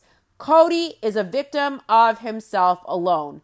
Cody is his own worst enemy. And Cody can lament that he is no longer the head of every house when he doesn't even have the character to be a decent human being, let alone a present father and a husband, yet he wants to lead the entire family and have that authority when he knows he doesn't have the character or the critical thinking or the reasoning skills or the intellect or the self-awareness or the maturity or the emotional intelligence to lead. Cody operates on ego alone. He dresses up in his bullshit and false sense of righteousness, but Cody has no spine. He has no leg to stand on. He's propped up on a pile of his own bullshit. The protector of the kids who abandoned the kid who was most near death or risk of complication with major surgery because it was too inconvenient for him. The protector of the kids who doesn't protect and support all of his kids with the same fervor and enthusiasm. Only certain kids count, only the ones who bend the knee and feed him bullshit to uphold his ego. Only those kids who are convenient and treat him like the hero he fancies himself to be in his delusional mind get his so-called protection. Cody isn't interested in real, authentic, genuine relationships with his kids. He isn't interested in hard work. He isn't interested in making an effort. He isn't interested in compromise and sacrifice and in honesty. Cody isn't interested. He doesn't value anything that isn't easy. He doesn't value anything that isn't self-serving. If he has to be inconvenienced, if he has to put in emotional work and it's hard on him, something where the main focus isn't him, like let's say to support his kid, to give them confidence in his love for them or his relationship with them, if it's just to show them they matter, Cody isn't interested. He wants to be there for the glory and the accolades and the hero narrative. If he is the hero, the son, he won't be there to walk through the muck and the mire. He won't own his faults or accept his accountability and do the work to fix his relationships. He wants one-sided relationships where his kids make it easy on him, where they bend to him as the hero, the ultimate authority, and they blow smoke up his ass, where they would never question him, where they would never question that. They would only praise Cody. They would only adore him. And if anyone wants to get real or discuss truth or discuss their emotions or the damage of the consequences of Cody's bad behavior, they are liars. They are exaggerators. They are disrespectful. They are disloyal. They are gaslighters. They are ingrates because Cody can't swallow that anyone not perceive him as heroically as he perceives himself, as faultless. And anyone who dares offer a word of constructive criticism is cleaved off, neglected, Cody don't got time for that. Cody can't drive to North Carolina to spend quality time with Isabel and see her off to making her way in the world. What's really in it for him? Loving his daughter and the smile on her face that she mattered enough for him to show up, that's nothing to Cody. It doesn't mean much, but being there to officiate Brian and Judith's big day, dancing like a spastic, that meant the world to Cody because it's all about Cody's ego. It's all about ego. It's all about Cody, the hero, the shining example of what not to do as a husband and a father. Cody really enjoyed that wedding. He milked every last drop he could out of that wedding. A feast for his ego. Nom, nom, nom. When you need mealtime inspiration, it's worth shopping Kroger, where you'll find over 30,000 mouth-watering choices that excite your inner foodie. And no matter what tasty choice you make, you'll enjoy our everyday low prices, plus extra ways to save, like digital coupons worth over $600 each week. You can also save up to $1 off per gallon at the pump with fuel points. More savings and more inspiring flavors make shopping Kroger worth it every time. Kroger, fresh for everyone. Fuel restrictions apply. How could he preen in the spotlight, bathe in it, revel in it, knowing that his daughter was home, heartbroken, feeling betrayed all over again over his refusal to attend her surgery and his absence at her major surgery? We know he cited COVID as the reason he couldn't be there. He couldn't dare break his COVID protocols. But for Brian and Judith, those protocols were out the window, baby. Cody was alive and he was gonna live. And he lived it up. But now I'm sure Isabel is heartbroken to see that Cody is willing to break his COVID protocols for Brian and Judith, but not for his own daughter during her major surgery. Cody must really love Brian and Judith a whole hell of a lot. And I don't buy this whole bullshit justification Cody gives as to why he could make it to the wedding but not his daughter's surgery, citing that he was only away for Brian and Judith for 4 days. But for Isabel, he'd have to be gone 6 to 8 weeks. Nah, I don't think so. Cody is the type of man who is where he wants to be at all times. There is no way in hell if he wanted to be there, he would not be there at his daughter's surgery, no matter what. Cody didn't need to be gone for 6 to 8 weeks. He is just pulling that out of his ass. He could have taken rapid tests and flown in for a few days. He could have quarantined at Robbins. He could have not stayed the whole time period and just quarantined once, went and seen Isabel for a few days, went and did a rapid test when he got home. There are a million ways he could have managed to be there if he wanted to be there. And Cody's the type of guy that no one stops him from what he wants to do. It sucks that he didn't want to be there. And what's even creepier is the fact that he knows he enjoyed the fuck out of this wedding, knowing his daughter felt heartbroken at the fact that Cody would be willing to say, fuck COVID, I'm going to go party. I'm going to break all my protocols. He could do it for friends, but he wasn't able to do it for his daughter's major surgery. Priorities. Christine says Janelle's kids knew that Cody was officiating the wedding, and they told Gwen and Isabel, so now Gwen is mad and Isabel is heartbroken.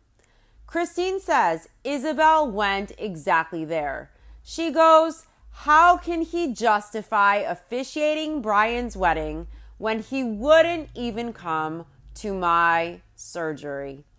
Isabel, of course, has every right to feel that way, and she is right, and she is justified in it. And I can't imagine how ripped apart her heart felt when she found out this news. It's a betrayal by your own father, the parent who should love, protect, and prioritize you, that he wouldn't go break his protocols to be at your surgery, but he would break them with reckless abandon to go to this wedding for friends. Cody says there is this overlying thing for Christine with why he can go to a friend's wedding and why he can't go to Isabel's surgery. Cody says Isabel's surgery was at a time and a situation where he would be required to be away from home for 6 or 8 weeks, and he says no man can be away from home and work and family for that long.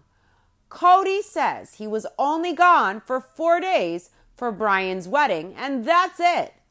Christine says now she is mad. Fuck yeah, she should be. What the hell, she says. Cody thinks he can go officiate his friend's wedding, but not take care of his own family. Cody thinks Christine protesteth too much, and that Christine is trying to excuse herself by making him some kind of villain. Christine says she doesn't have to deal with Cody anymore. She isn't married to him. And Cody says the lack of love between them was for a reason. Christine says she is so glad she isn't married to Cody anymore because she cannot respect this person anymore. She says who Cody is and with the choices he is making, she cannot respect this man. Cody says this comment that Christine is making needs a mirror up in her face. Isabel is 100% right in how she feels. I just feel heartbroken for the pain I know she must feel and all the kids feel, including Gabe and Garrison, because of their father's egotistical, narcissistic, delusional, arrogant, selfish behavior. And I would hope that they all understand that there is nothing wrong with them. They are beautiful, amazing, intelligent kids and young adults, and there is nothing in them that makes them unlovable or hard to love.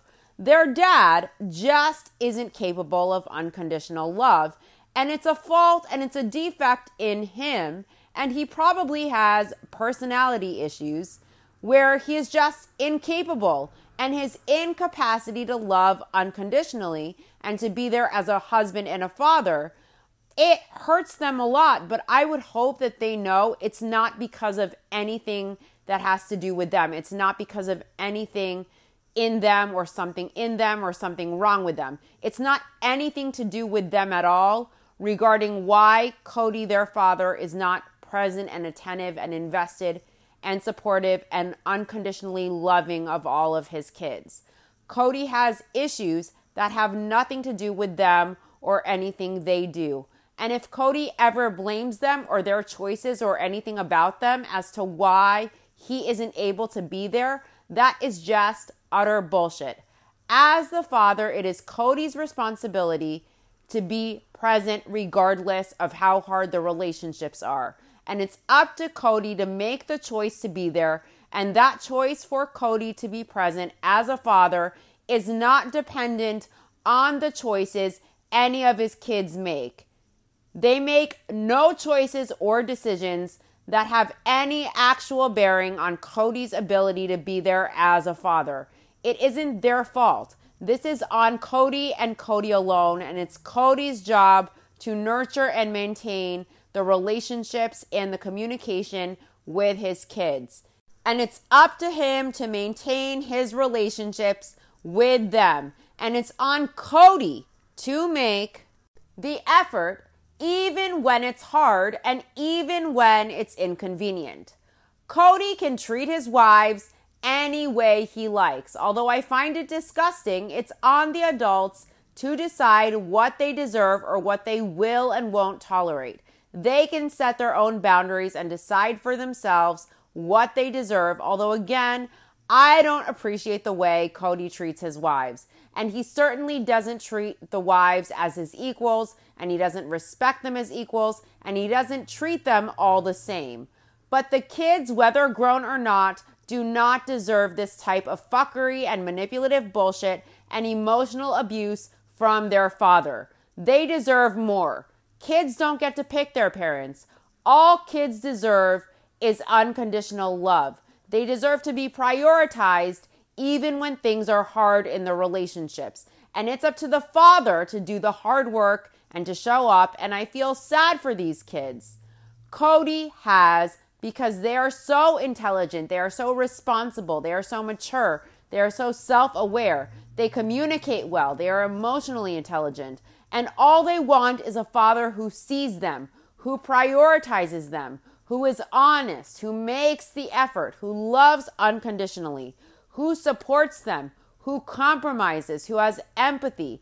And they have a father who can't even be honest with himself. And if he can't even be real with himself, Cody won't have the capacity to get real and do the hard work with anyone else, let alone his kids. And his kids deserve better. I think most parents would love to have kids that turned out like the Brown kids. And I think it's a real testament to the mothers in the family, especially Christine, Janelle, and Mary, especially to Christine, the heart of the family, to see how amazingly all the kids turned out despite their father and his issues. Now, let's get into Cody's bullshit some more. Cody gives the excuse that for Brian's wedding, he was only away for 4 days. For Isabel's surgery, he would need to be away from home and work and the family for 6 to 8 weeks. That's a fucking lie. He wasn't working anyways in public at that time, and he works other than filming at gun shows. And if he was breaking his protocols big time. And obviously filming Cody could have done from Goblin's house or from Isabel's side, so it wouldn't have affected filming for him to be there. And he definitely wasn't working at gun expos during this pandemic, unless he's been breaking his rules that whole time. Now, when Cody says he can't leave his family for that long, let's be clear. The only family Cody was seeing at that time was Robin and the kids with her. He wasn't willing to be away from Robin and her household for that long for Isabel. Isabel wasn't worth that sacrifice for Cody. He's the protector of the kids. He always calls himself the protector of the kids. But only certain kids get Cody's protection.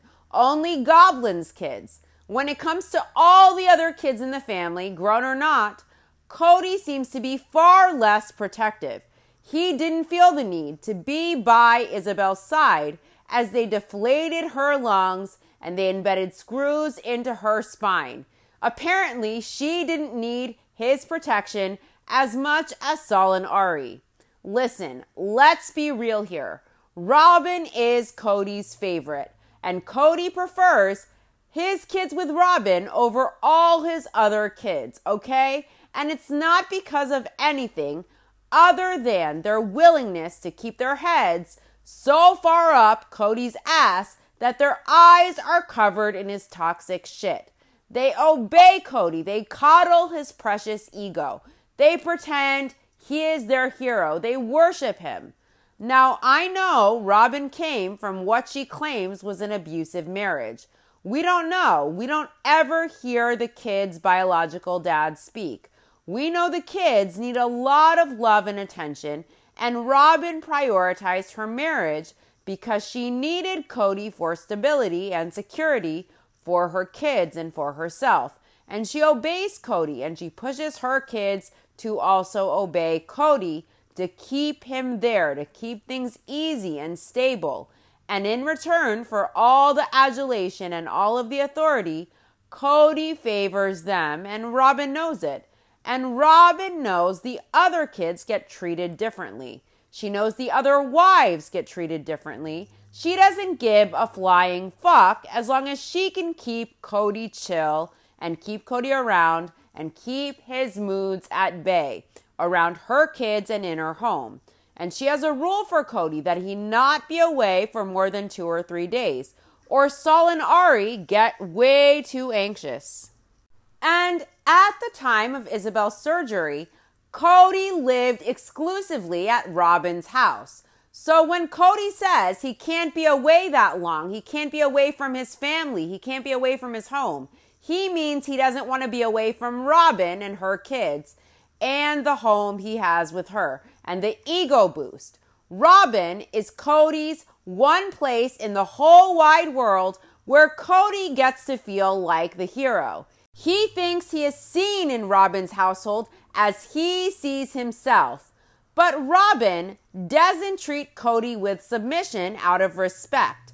It's about survival and stability and peace. So Robin does it. She has her kids do it too. And she enables Cody's bad behavior. She toes the party line. She spins the narrative. And she will keep doing it as long as she needs to, till one day he turns on her when she is no longer in his favor. And she will realize she is no longer the favorite. She doesn't easily have his ear anymore one day.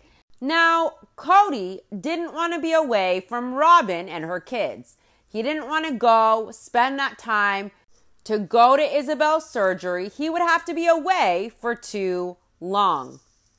Cody didn't need to be away for 6 or 8 weeks to go to Isabel's surgery. He could have quarantined at Robin's and done a rapid test, then done a test in New Jersey and seen Isabel for the first few tough days, and he could have flown home to do another rapid test. He easily could have made it to her surgery somehow without being away for over a month. It was Cody's choice not to be there at all, and these pathetic excuses, just how pathetic it is that a 50-plus-year-old man has so little character that he would grasp at straws with the indignity of this bullshit rather than calling a spade a spade.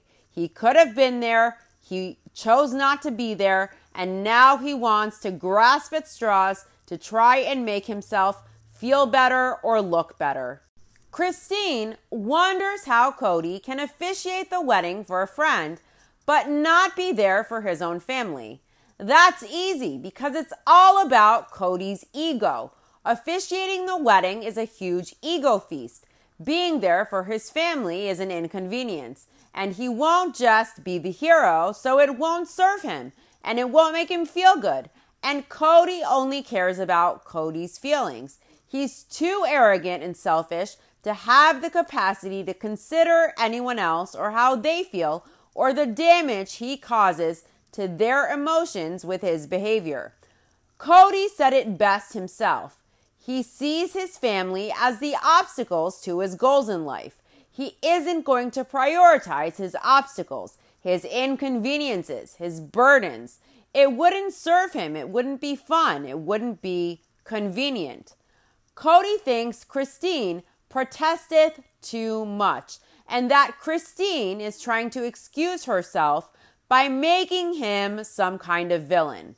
It's interesting that Cody is saying Christine is intentionally trying to paint the narrative that Cody is a villain. That's Cody projecting. What he does regarding Christine all season since she finalized leaving him is he has villainized her, and now he's accusing her of doing to him what he does to her. He said she was blocking access to the kids. She was taking Truly away. He kept mentioning the phantom man Christine was marrying who would steal all of his coins episode after episode. Last episode, Cody suggested that Christine influences her kids against him. This episode, Cody said Christine was leading Truly down a road, influencing her to dislike him. That Christine is convincing Truly to cast him aside. That's not the case, but Cody has been grasping at straws, thirsty, desperate to make Christine look bad, to make Christine look like the bad guy, when we all know that it's not true in the least, and that in fact, Christine has bent over backwards wanting her kids to have good relationships with their father. Christine goes out of her way to accommodate Cody when he doesn't do the same for her. She has done whatever she can to make it convenient for the kids to see Cody, even though It really isn't her job to facilitate Cody and his relationships with their kids. Christine reassured Cody she wouldn't go after his money. She sold him and Robin her property on Coyote Pass for just $10. So I'm sure Cody and Robin got more than their down payment back, and then some. She even tried to bend over backwards to do all she could to make it convenient for Cody to help Isabel move to North Carolina with her. And Cody rejected that opportunity. He rejected one of the last chances he might have to bond with Isabel and to make memories with her. Christine isn't the villain here, and she doesn't try to paint Cody as the villain. But Cody certainly is trying to make Christine look like the bad guy here when she is anything but. Cody really just shows his lack of character and his level of paranoia and immaturity as he becomes increasingly desperate to make Christine, the mother of his kids, look bad, even lying on the mother of his kids. That's the move of a total dickface. This woman, Christine, was the heart of the family. She was the caregiver and the nurturer to all of the kids. She sacrificed of herself. She sacrificed her identity and her wants and needs to be the nurturer of the family, to be the heart of the family. And instead of Cody treating her with respect and reverence and dignity as the mother of his kids, Cody acts like a petulant child trying to reframe the narrative, and all it does when he tries to villainize Christine as if he is her victim is make him look like a complete imbecile. Really, it just elevates Christine because Cody's words and actions put his buffoonery and bullshit on full display. Cody really is his own worst enemy. Christine says she doesn't have to deal with Cody anymore. She isn't married to him. And Cody says the lack of love between them was for a reason. Yes, Cody, the lack of love was for a reason. Because Cody doesn't know how to love unconditionally. Cody only knows conditional love. Number one and number two is Cody is the human equivalent of a wall. And when he does act, it's like a total buffoon. So the reason for the lack of love between them is Cody is completely inept and deficient in his ability to love unconditionally or to act as a husband and a father. Every relationship in the family Cody has is strained. Even Robin complains that Cody is an angry, unhappy man when he has trouble in every relationship. It's clear that the issue is Cody, not the other person and not the other people in his family. Christine says she is so glad she isn't married to him anymore because she cannot respect this person anymore. She says who Cody is and with the choices he is making, she cannot respect this man. And Cody says this comment that Christine is making needs a mirror up in her face. I understand why Christine can't respect Cody. I don't think many people respect Cody too much. Whether they are in his family or outside, it's hard to feel respect for a person who obviously can't even be real with themselves, let alone with anyone else.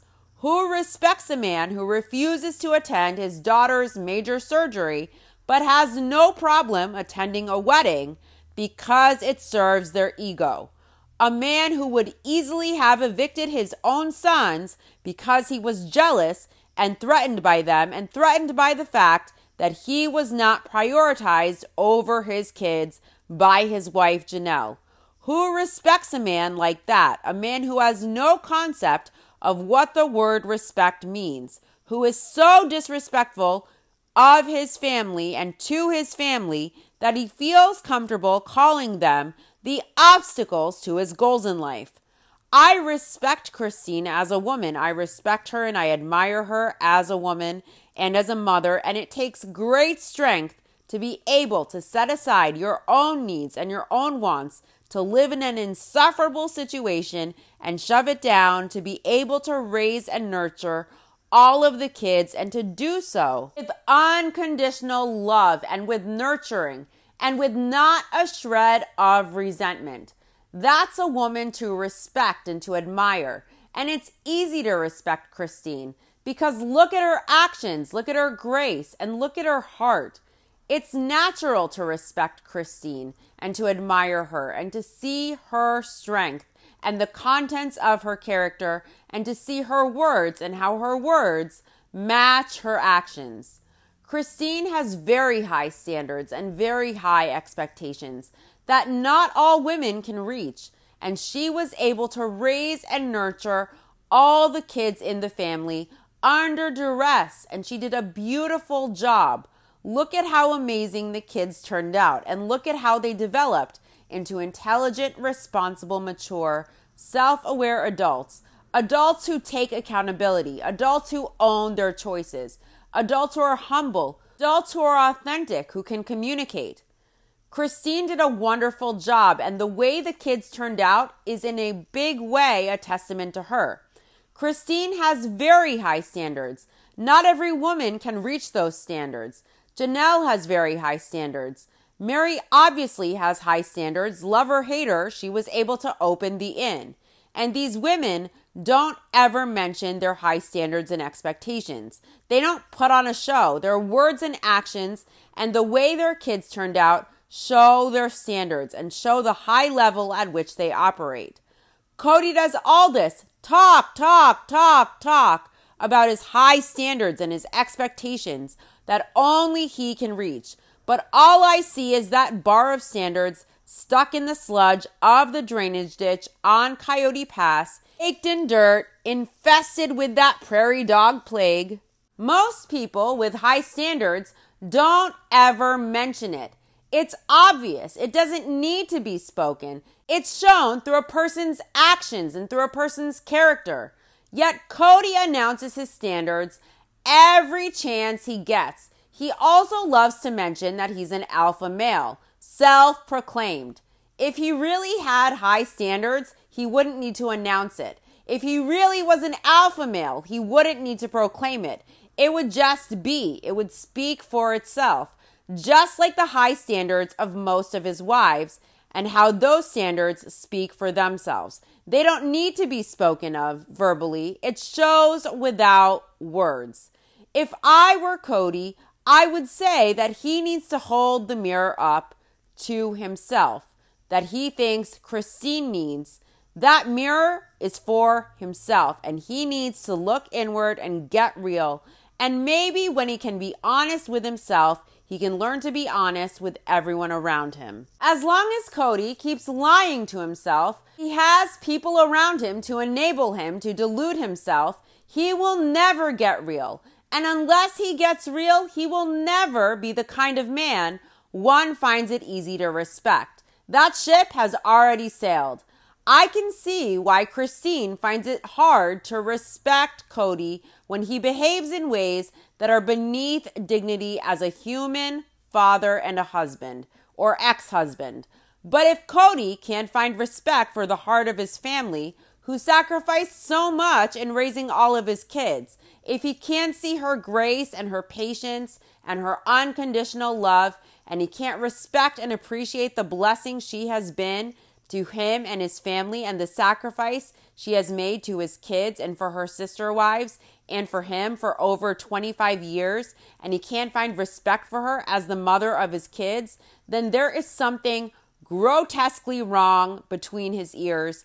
And it's sad because it just shows how incapable Cody is of unconditional love and emotional closeness and gratitude, and he should have nothing but the highest respect and admiration for this woman. And instead, he seethes in resentment, thinking of ways to villainize her, to make himself look and feel better with his goblin at hand to toe the line some more.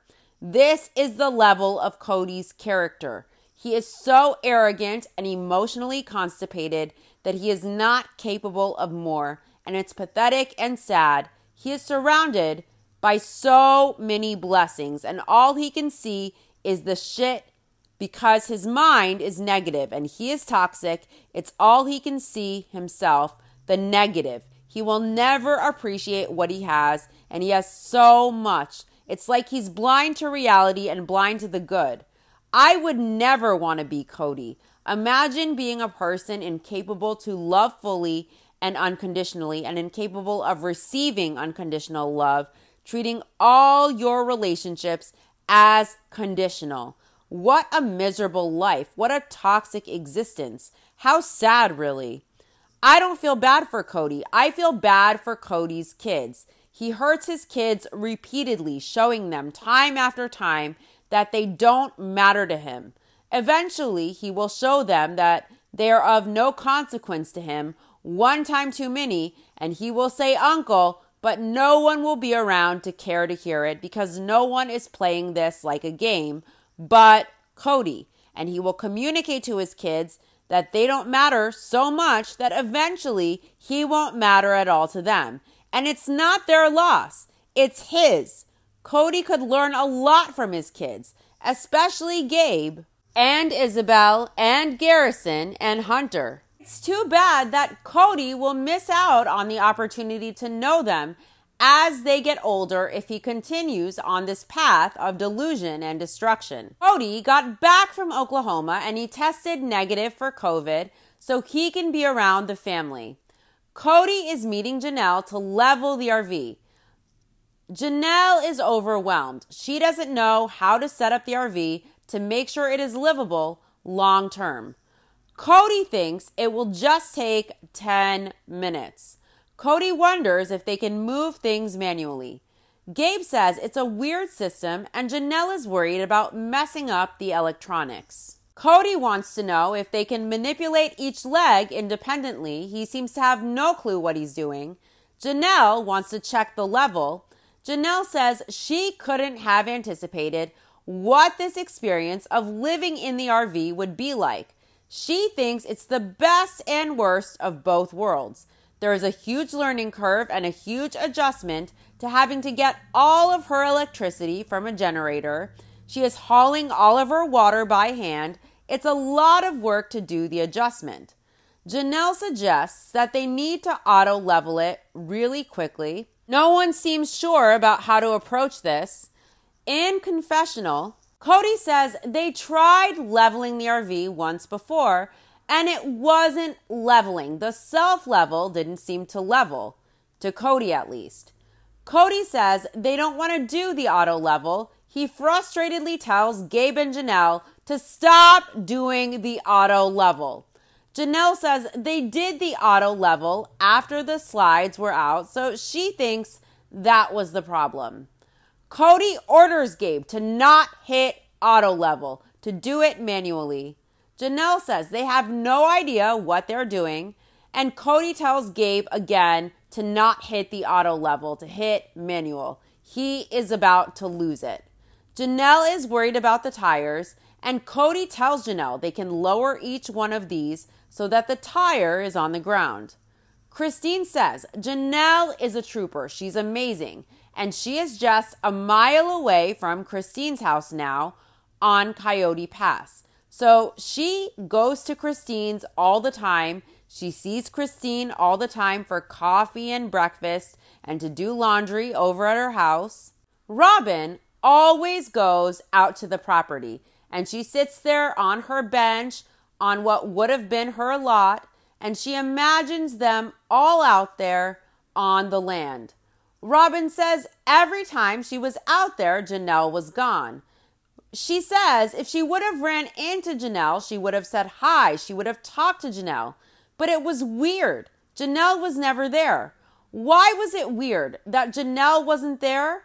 Maybe Janelle doesn't feel like interacting with Robin. Maybe she wanted space. Maybe she was out and about. And Robin was doing her manifesting on days when Janelle had other obligations. If they didn't make plans, it's not that weird that they never crossed paths. Robin wants to make it like Janelle intentionally ducked out. And if she did, no one blames her, but it's not weird that Janelle was never around when Robin was. People are busy. They have lives. So maybe Robin's manifesting time on her bench didn't coincide with when Janelle was home in her trailer. That's not weird. It's weird that Robin goes to sit out there. It's weird that Robin does her hair like that in sausage curls. It's weird that she looks in the mirror with those meat cleaver eyebrows, butcher knife style, and she finds it acceptable to herself leave her house with eyebrows that look like that. It's weird that Robin called Isabel stupid for electing to go to in-person school for senior year. It's weird how Robin denigrates Gabe every chance she gets. And she made a point to mention during the Thanksgiving conversation that Gabe has friends and a girlfriend and a social life when explaining to her kids how everyone rejected them for Thanksgiving. I think it's weird how Robin took that as a personal rejection, and she also framed that narrative for her kids as a personal rejection by the family. When anyone can see that Janelle and Christine just decided to go chill with their older kids, so their whole family and all of their kids would be welcome at their Thanksgivings. Like, why would Janelle go to Robin's and Cody's Thanksgiving where Gabe and Garrison wouldn't be welcomed with her at that same place based on Cody's protocols? It wasn't a personal rejection. It was common sense that everyone went elsewhere. Robin's dollhouse was super weird. And another weird thing, it's also very weird how Robin made that painting of a young Cody in place of her kids' bio dad, with her kids taking Cody's younger image from a photograph of Christine and her kids with Cody to rewrite history. That was weird and creepy AF. Also, that she would have an exorbitant amount of debt at Victoria's Secret. All of that is weird. What I don't find weird, though, is that Janelle wasn't in the RV the times that Robin visited the property. That's the least weird thing of all the things. Robin says if Janelle is somehow able to get something going on the property, then Janelle will be her favorite person forever. 'Cause, all she wants is to get on that property. Imagine the hell of being Robin's favorite person. Look at how up and down she is emotionally, and how sensitive and how needy and desperate. And then imagine that burden of being her favorite person. I doubt Janelle wants that. I don't think most people would. Christine says when they first moved to Flagstaff, she fell in love with Coyote Pass. She saw all of the wives and Cody raising their kids there and settling there and living there. And then they did nothing and nothing and nothing. And things between herself and Cody got worse and worse and worse. Mary says the reason they haven't done anything with the property is it has to be paid off. Mary says she doesn't know. And the property is the furthest thing from her mind because there is a lot of family stuff that needs to be worked out. Cody, Gabe, and Janelle are still trying to level the RV. Cody is arguing with Gabe, telling him to stop. And Gabe knows how to fix it. And he says, you have to choose low level. Gabe tells his dad that he knows his dad wants to kick him out of here, but he is the only one who knows how to fix it. And Cody frustratedly tells Gabe that they all have to know how to fix it. And Gabe tells his dad to let him show him. Cody says in confessional that Gabe doesn't know anything about this RV. He hasn't read the manual. He hasn't driven it. He hasn't leveled it before. Cody says Gabe doesn't know what he's talking about. He doesn't even know what he is doing. I have way more faith in Gabe than I ever would in Cody. To be honest, it seems like Gabe knew a hell of a lot more than Cody, and Cody seemed like he had his head up his butt, and it was obvious he had no clue what the fuck he was doing. He was doing things haphazardly. He was being impatient. He was being moody, and Gabe was more patient, and he seemed to have a better grasp on things, and his suggestion seemed to fix the issue I think Cody is jealous of Gabe. I think Cody is pissed that Janelle picked Gabe and Garrison over him. Cody feels threatened by his sons, and he sees them as a threat because they don't blindly obey their dad. And I think Cody knows they might encourage dissension with Janelle and Savannah. And Cody is also jealous because his sons are already better than he was at their age. They're obviously better at emotional intelligence and self-awareness and communication than Cody will ever be. They seem to understand how to own their choices, something Cody has yet to do. They seem humble and down to earth. And another thing I appreciate in Gabe and Garrison is they seem to tell it like it is, and they defend their moms when Cody tries to do his bullshit deflection and blame the moms. Gabe is adorable. He's smart. He has a good sense of humor. His dad is a total jealous dick, and it's weird to me that Cody isn't beaming with pride regarding his kids. In confessional, Gabe says he and his dad don't talk as much as they used to. Ever since they talked about COVID and Gabe voiced how he did not appreciate how his dad was handling it, tensions have been really high. They flash back to that famous scene on Coyote Pass with Gabe and Garrison and Kotex, where Gabe is communicating with Cody, and getting anything back from Cody is like pulling blood from a stone. I hate watching that scene. Every time you just feel some kind of way, watching Gabe sincerely plead with his father to have a better relationship with him, as his dad just sits there coldly, not giving anything back like a little bitch, like Gabe is talking to the wall, when, as the father, Cody should be reassuring his son that he loves him and that he will make an effort in their relationship despite their differences of opinion on how to handle COVID. That scene feels like Gabe is the dad and Cody is the petulant child.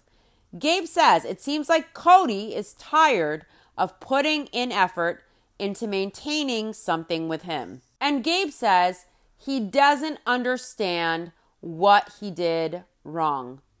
Gabe did nothing wrong. Gabe did nothing wrong. Gabe is the type of person, from what I see, that most parents would be so filled with pride over. If he was their son, they would just be beaming with pride, the way Janelle does. Gabe did nothing wrong. He does nothing wrong. He seems amazing. Cody isn't capable of unconditional love.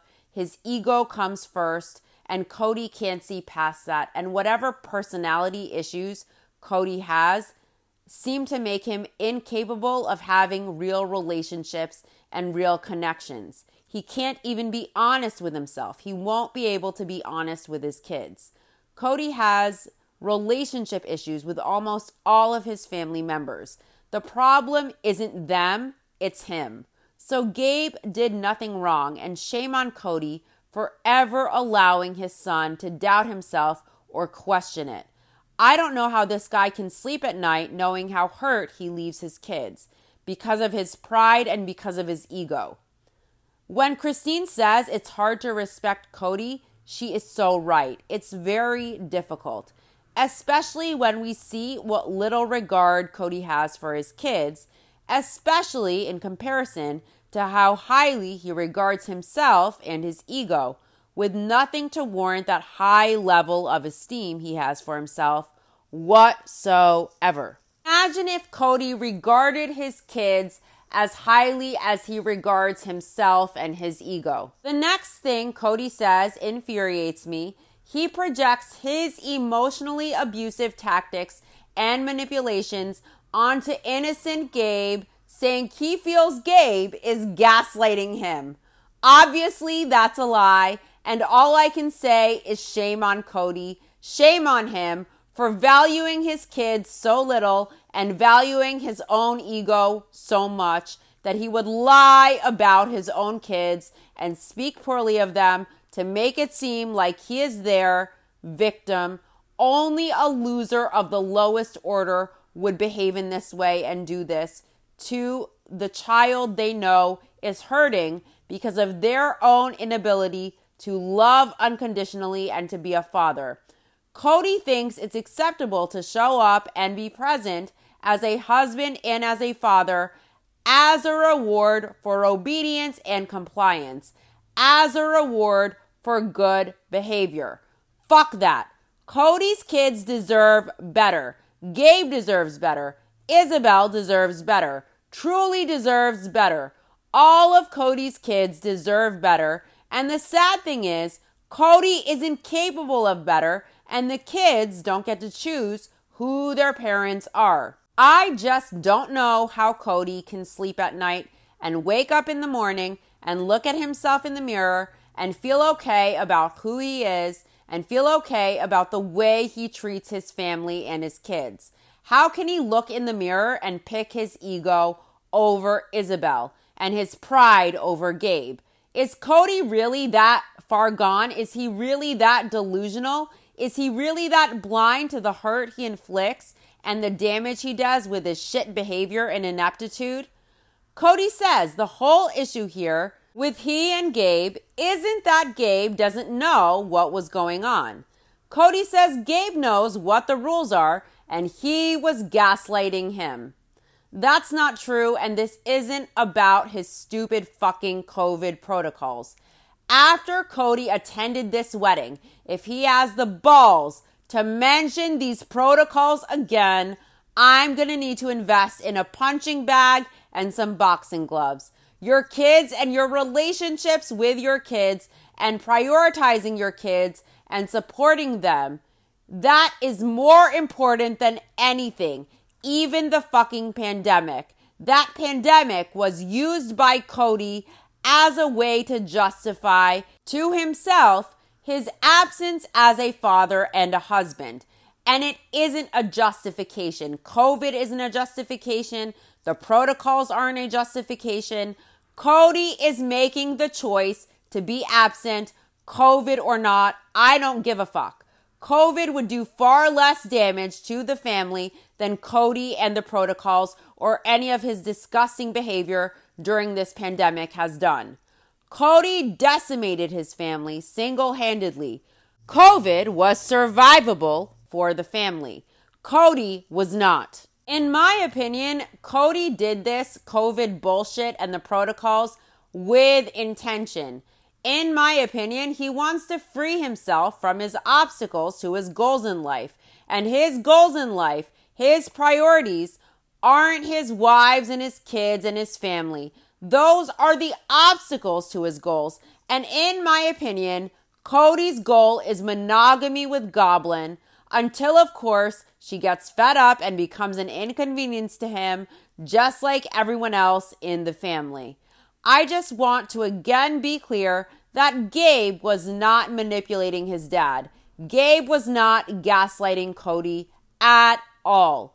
Cody just learned a new word he obviously doesn't understand the definition of. And he knows it sounds like something bad, so he wants to say Gabe did that to him.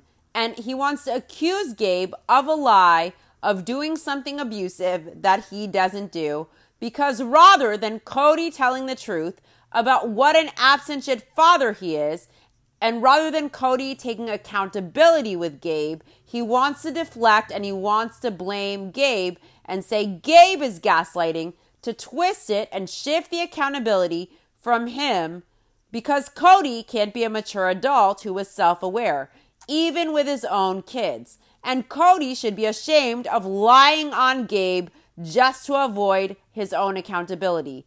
Gabe is like 21, Cody is like 50 plus. This is really pathetic and it's really humiliating and embarrassing, not for Gabe, for Cody. Gabe wasn't gaslighting anyone. In this episode, Cody also mentions that Janelle gaslights him. Janelle wasn't gaslighting anyone, but both Robin and Cody gaslight everyone around them. So Cody even suggesting this is absolute preposterous bullshit. Cody loves to wallow in shit. Maybe he should get into the manure business. He knows a lot about manure. Cow shit, bullshit, pig shit, horse shit. Cody would be great at selling shit. all he does is spew shit on his family and then accuse them of doing it to him. And now he wants to make it seem like he is Gabe's victim. How low does a 50-plus-year-old man have to be to play like that with his 21-year-old son? It's so pathetic. Every time I think Cody really can't possibly stoop any lower, he proves me wrong. Gabe did nothing wrong. He isn't gaslighting Cody at all, and Cody wants to blame Gabe to sow doubt in him when, as a father, he should be reassuring Gabe and trying to fix their relationship, and he should also be taking accountability with Gabe as well. It's really ludicrous for Cody to suggest that Gabe is employing emotionally abusive, manipulative tactics against him when he emotionally terrorizes Gabe and Garrison and Isabel and the other kids who aren't in his highest favor. Maybe Cody needs to look at his own behavior and see how he treats some kids in the family different than other kids in the family. Maybe that's abusive and that needs to stop. Instead of coming up with false accusations about projecting what he does to his family onto his kids and his wives doing that to him when he's the one doing it to them. Janelle explains the driveway has some natural unevenness because it's all rock, so she figured that they could put boards under the low tire. Christine says, even before she decided to leave Cody, when things were really bad between them, she thought she could give it the best intention and maybe build on Coyote Pass. But the last thing she wants to do is to live on the property where Cody has fully functioning marriages with other wives, and she gets to see it all the time. Christine hasn't talked to Cody yet about this, but what makes most sense to her, because it seems easiest, is she keeps everything from the house and the proceeds if she rents or sells or whatever, and they can have the property. She wants nothing to do with Coyote Pass. Cody is tired. He needs a break. The RV just isn't leveling. Cody doesn't get it. He is tired and he is done. He just wants them to move in to that thing as is. Janelle says she thought she would pull the trailer out there, she would hook up power, and things would be great. But this will be so much more difficult than she thought it would be. And she hopes she can survive this. Cody says, with Christine wanting to move to Utah, there is a big question about what they will do with her house. So Christine wanted to talk with Cody about it. Christine wants to talk about specifically moving and keeping the house. Christine is definitely moving to Utah. Not yet though. It'll be after the girls move out, but she doesn't know what to do about her house. So Christine wants Cody's opinion on what to do. Christine also doesn't want to displace Gwendolyn. She wants to finish college here in Flagstaff, but she hasn't been able to go to school in person on campus because of COVID. So she hasn't been able to find roommates or a place to stay yet. Cody volunteers that Gwen is vaccinated, and Christine tells Cody it's still new. Cody doesn't seem to think there's a problem. He doesn't seem too worried about certain kids getting COVID, it seems. There seems to be a double standard regarding COVID and Cody and the children he feels more protective over as the protector of the children in the family. He was able to attend the wedding, but not Isabel's surgery. He was fine with Isabel attending in-person class. He didn't care to have a conversation with Isabel about it, but with Brianna, he had a conversation with her about staying home and refraining from returning to in-person class. And so Brianna stayed home with the understanding that if she chose in-person class, her father wouldn't see her. But with Isabel, Cody never even made one phone call to discuss it with her. He doesn't seem worried about Gwendolyn now, if she would have to do school or go on campus or live with roommates, because Gwendolyn has the vaccine. Now, if Cody was really afraid and really as afraid of COVID-19 as he claims, then he would know the vaccine doesn't mean you won't get the virus. He also has paranoia that seems to come and go about COVID when it comes to himself having to be inconvenienced or when it comes to which child it is in the family and how high in his favor they are. Christine tells Cody that she's considering renting the place out to 2 more people besides Gwendolyn and then locking the door to the upstairs. And then when Truly wants to come visit, it will be much easier because Christine and Truly will have a place to stay when they come into town. Cody doesn't know what to think. Cody admits that this entire experience of this breakup has spun his head off of his neck and he needs time to digest this and know the right thing to do. Cody says it deals with the unknown. He says Christine doesn't know what else she would be able to do.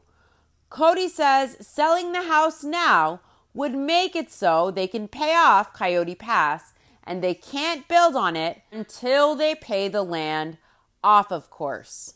Cody says if Christine sells the house now, then Janelle can build on the land. If she uses that money to pay off the land, then they can build on the land. Cody wants Christine to fork over her money for her house to pay for Coyote Pass to fix his problems. Why the fuck would Christine give Cody her money from her house? The down payment he chipped in for was only a fraction of the cost of the house. And Christine can always sell the home in her name that she paid for and pay back the down payment to Cody and Robin with no problem. And Cody knows that.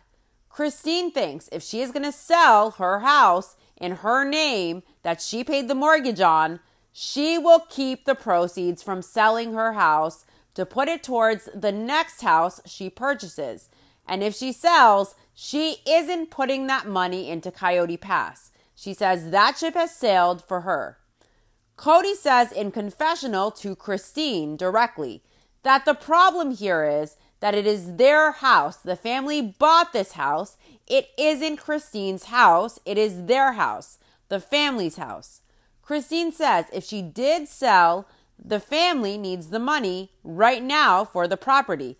But then she would get some of that money too. So she asks Cody how that would work out. And Cody says it would be a place of them paying off the property and then dividing up the lots. And rather than Christine quit claiming her lot, she would sell her lot on Coyote Pass to them.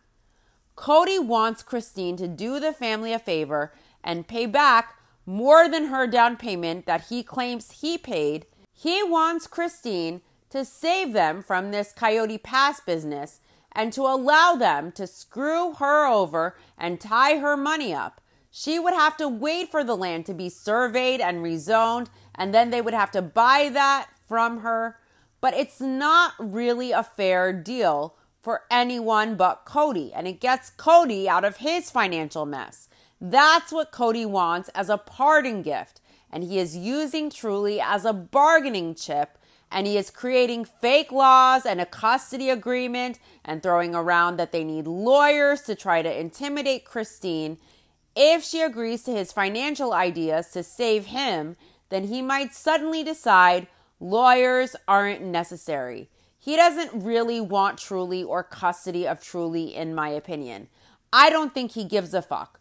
For Cody, he's using Truly and custody like that is a means to an end for him, something to use to sway things to his advantage. And that is sick as fuck. If Cody were serious about Truly and her room, why isn't it done yet? He still said he wasn't sure about it yet.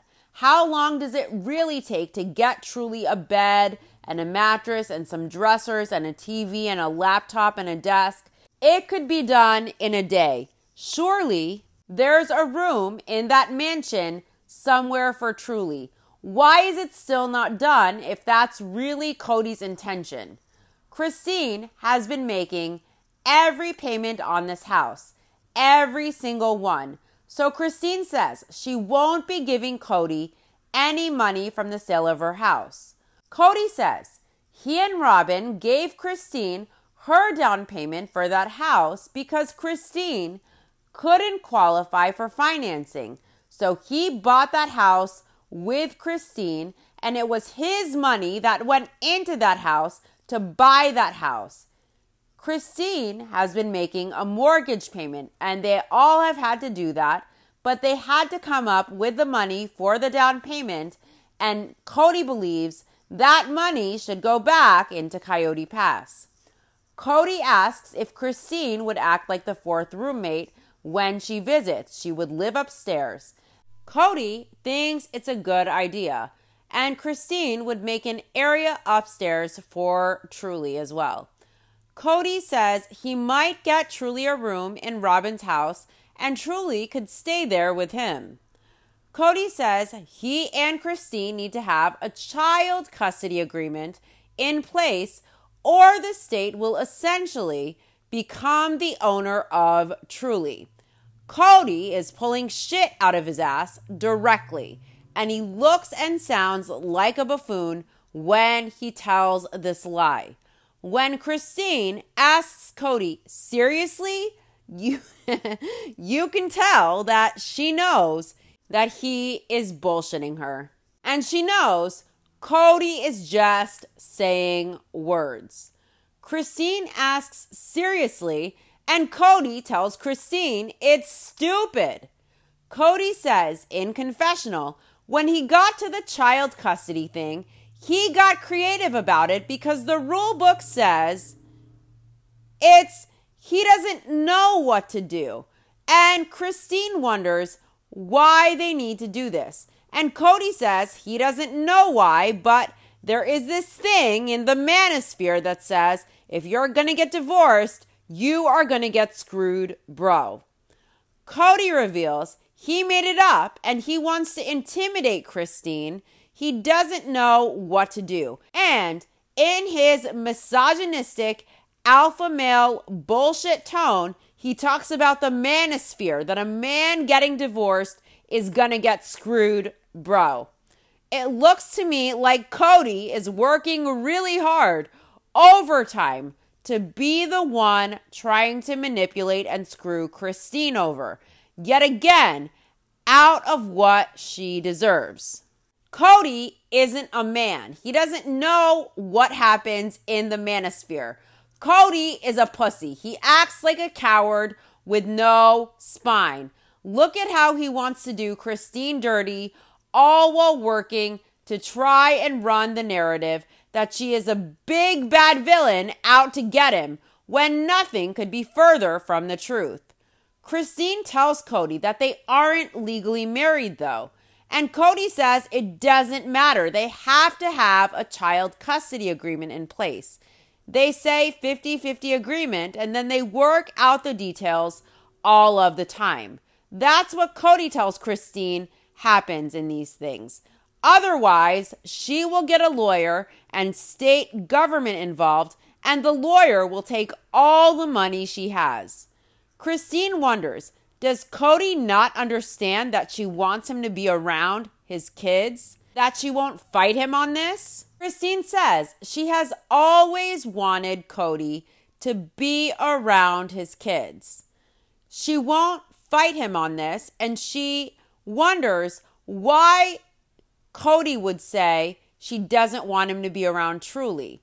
It doesn't make sense. She wonders why she would ever say she doesn't want Cody to be around Truly. It makes no sense to her at all. It makes no sense to anyone.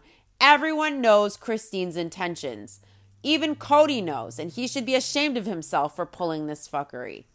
Christine says this boils down to Cody not trusting her. And Cody admits he doesn't trust her. He asks how he's supposed to trust her, and he wonders, what is the next move she's going to make against me? Paranoia much? Christine says she doesn't need to get a lawyer involved, and Cody thinks they do. He tells Christine he will ask around. Cody says divorces usually aren't that nice, and Christine is moving to a state that will come after him if she decides to. So he thinks he should have a child custody agreement in place, and Christine thinks maybe they don't need one.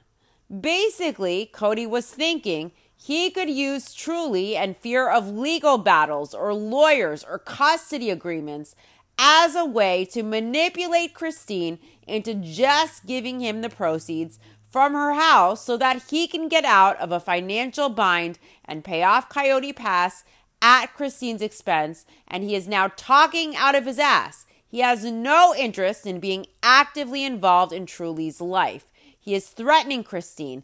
If the law gets involved, they will take all of your money. Cody wants to scare Christine into submission, but Christine knows she won't be manipulated or bullied. She prefers not to hire a lawyer, but she will, and it shows just how unintelligent Cody thinks Christine is, just how much he underestimates her. It was incredibly condescending and insulting to Christine that Cody thinks he can lie to her and make up laws. He can lie about the laws in order to intimidate her, like she is ignorant and incapable of figuring out the truth or doing research herself. She has been married to an idiot for over 25 years. She knows how stupid Cody is and that all he does is bullshit and manipulate. And you see how she just sat there with grace and diplomacy, not allowing any of Cody's bullshit antics to affect her. Christine knows her rights. She knows how things work, and she understands that she owns the house. She might owe Cody the down payment, and he got it back. Let's remember, allegedly, Christine sold him her piece of Coyote Pass for just $10. So Cody probably got the down payment he invested in her house plus much more back. Cody makes a big deal of how Christine couldn't qualify, so he had to make the down payment. He says it with such condescension. But did Cody ever consider that Christine already gave the family way more than the cost of her down payment and all of the time and effort she sacrificed to be a full-time caregiver and nurturer to most of the kids in the family? That's already worth much more than any down payment would be. Plus, she did all of the cooking and the chores and the housework for years and years and years.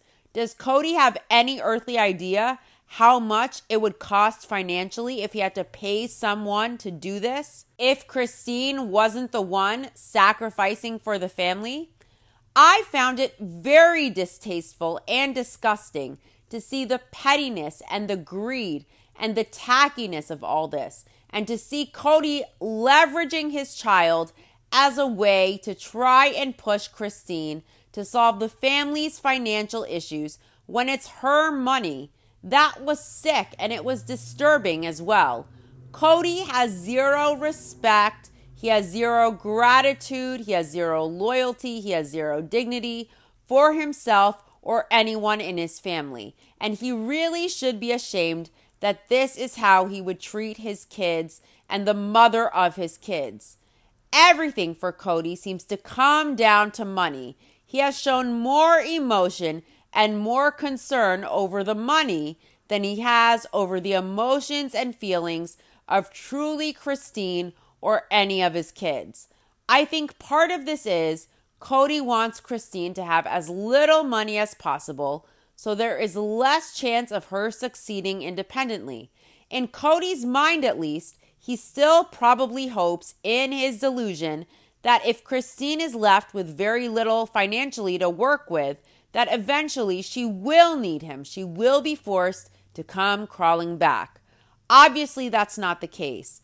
But Cody seems to want Christine to have fears and to have huge financial fears as well. He's paranoid because he manipulates and he calculates and he plays games. He gives everyone his worst and he expects the same back, and the people around him are good-hearted people.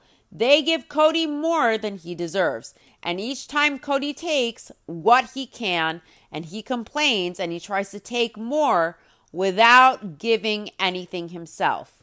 They flash back to the scene of Cody finding his boxes in the garage. And Christine told Cody that she was being benevolent in getting his stuff out of the house because she knew Cody didn't have the time to do it himself. And Cody says, frankly, he wouldn't have moved his stuff. He would have been obstinate about it because it was his house and he wanted to live there still.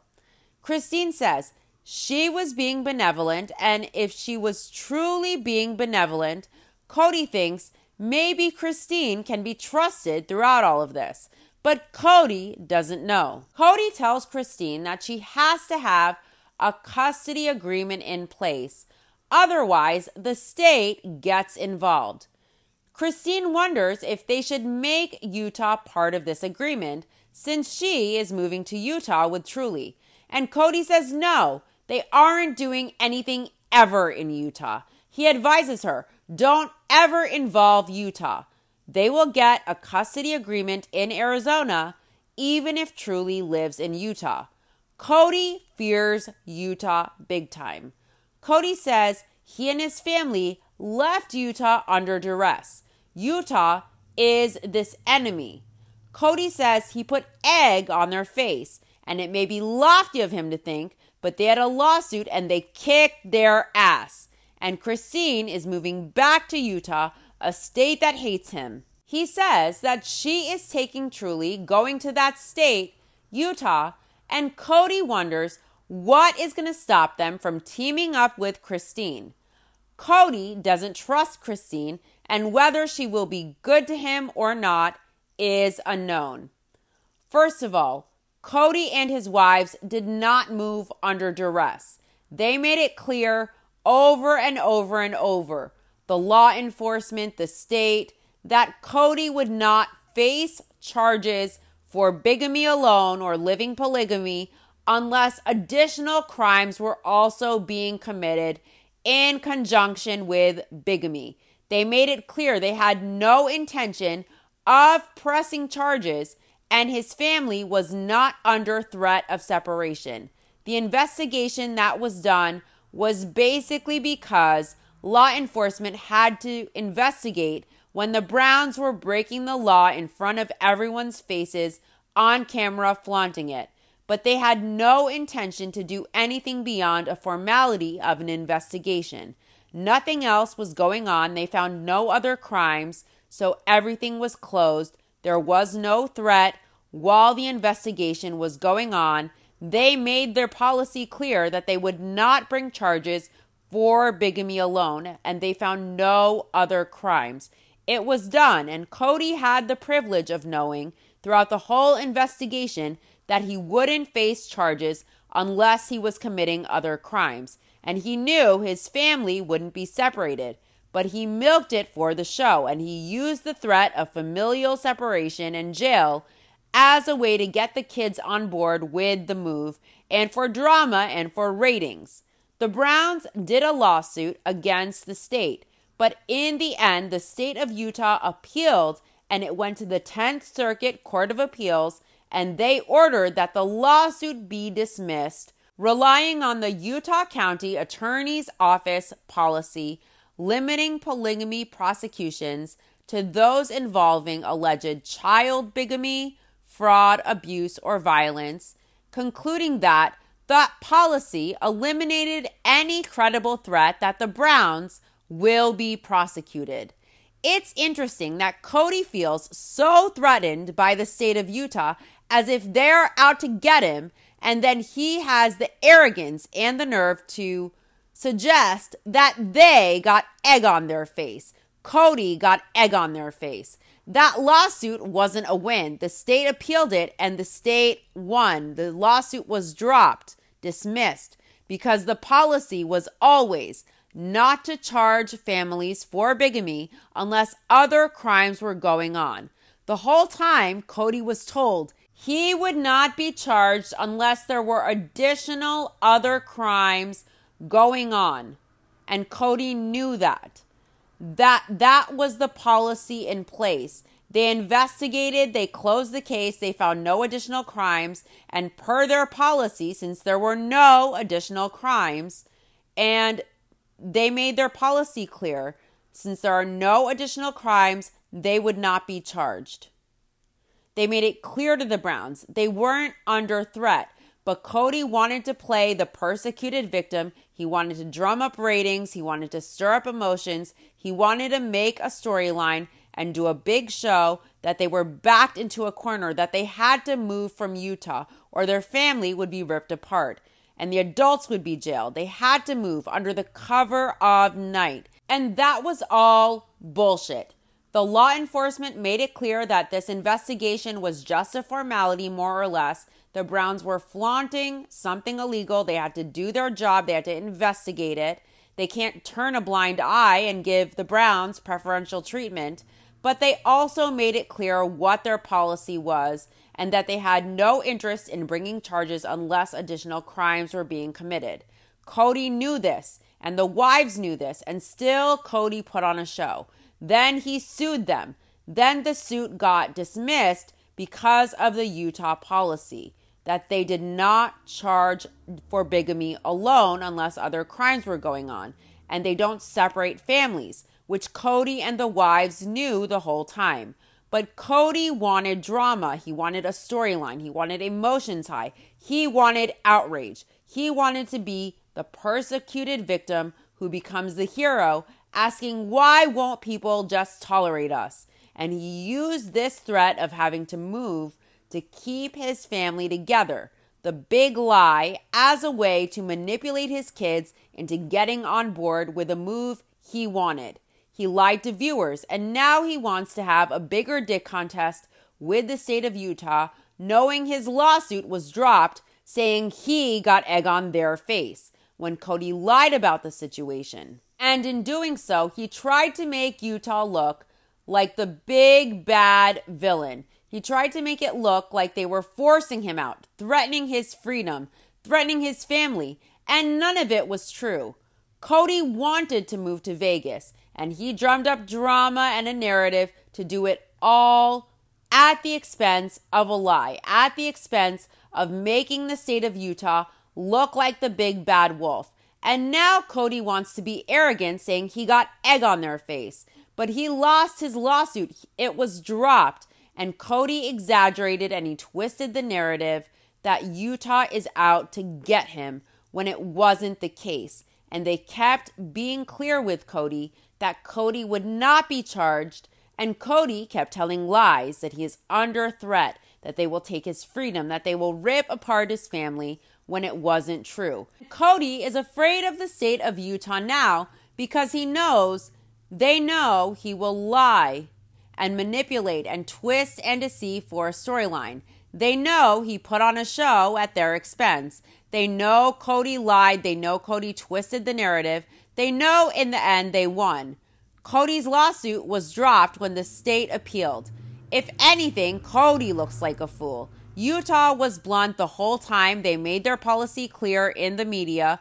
Cody just wanted ratings, and he wanted to move, and he wanted an excuse for it. And now Cody fears Utah because he knows he lost. They have his number. He poked the bear a time too many. And now if they can attack Cody, they will. And Christine is leaving him. She's moving to Utah, and he knows he isn't liked in Utah.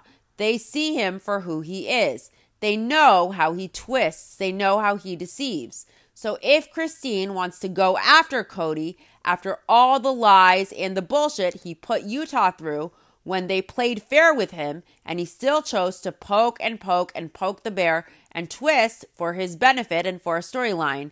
So now they will gladly go after him on Christine's behalf for payments for Truly, and Utah scares the fuck out of Cody. He's afraid. He is shaking in his boots because if Christine goes through the state of Utah, he knows he has a huge problem on his hands, and it won't go to his favor because Cody burned all of his bridges in Utah for ratings and a storyline.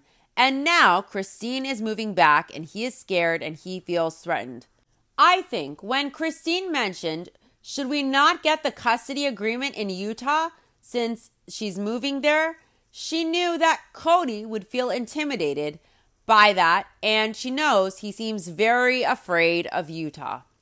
Cody is getting Truly a room for herself in Robin's house. Christine thinks it's great because then Cody will spend more time with Truly since he isn't spending time with Truly now. Why isn't Cody spending time with Truly? I thought he had grand plans to see her a couple days a week. He said she would have a bed and a room in Robin's house. Why has that still not happened? When he mentioned it months ago, he insisted that he wanted to do this. He said he wants 50-50 custody. Why hasn't he been seeing Truly while she is still right next door in Flagstaff?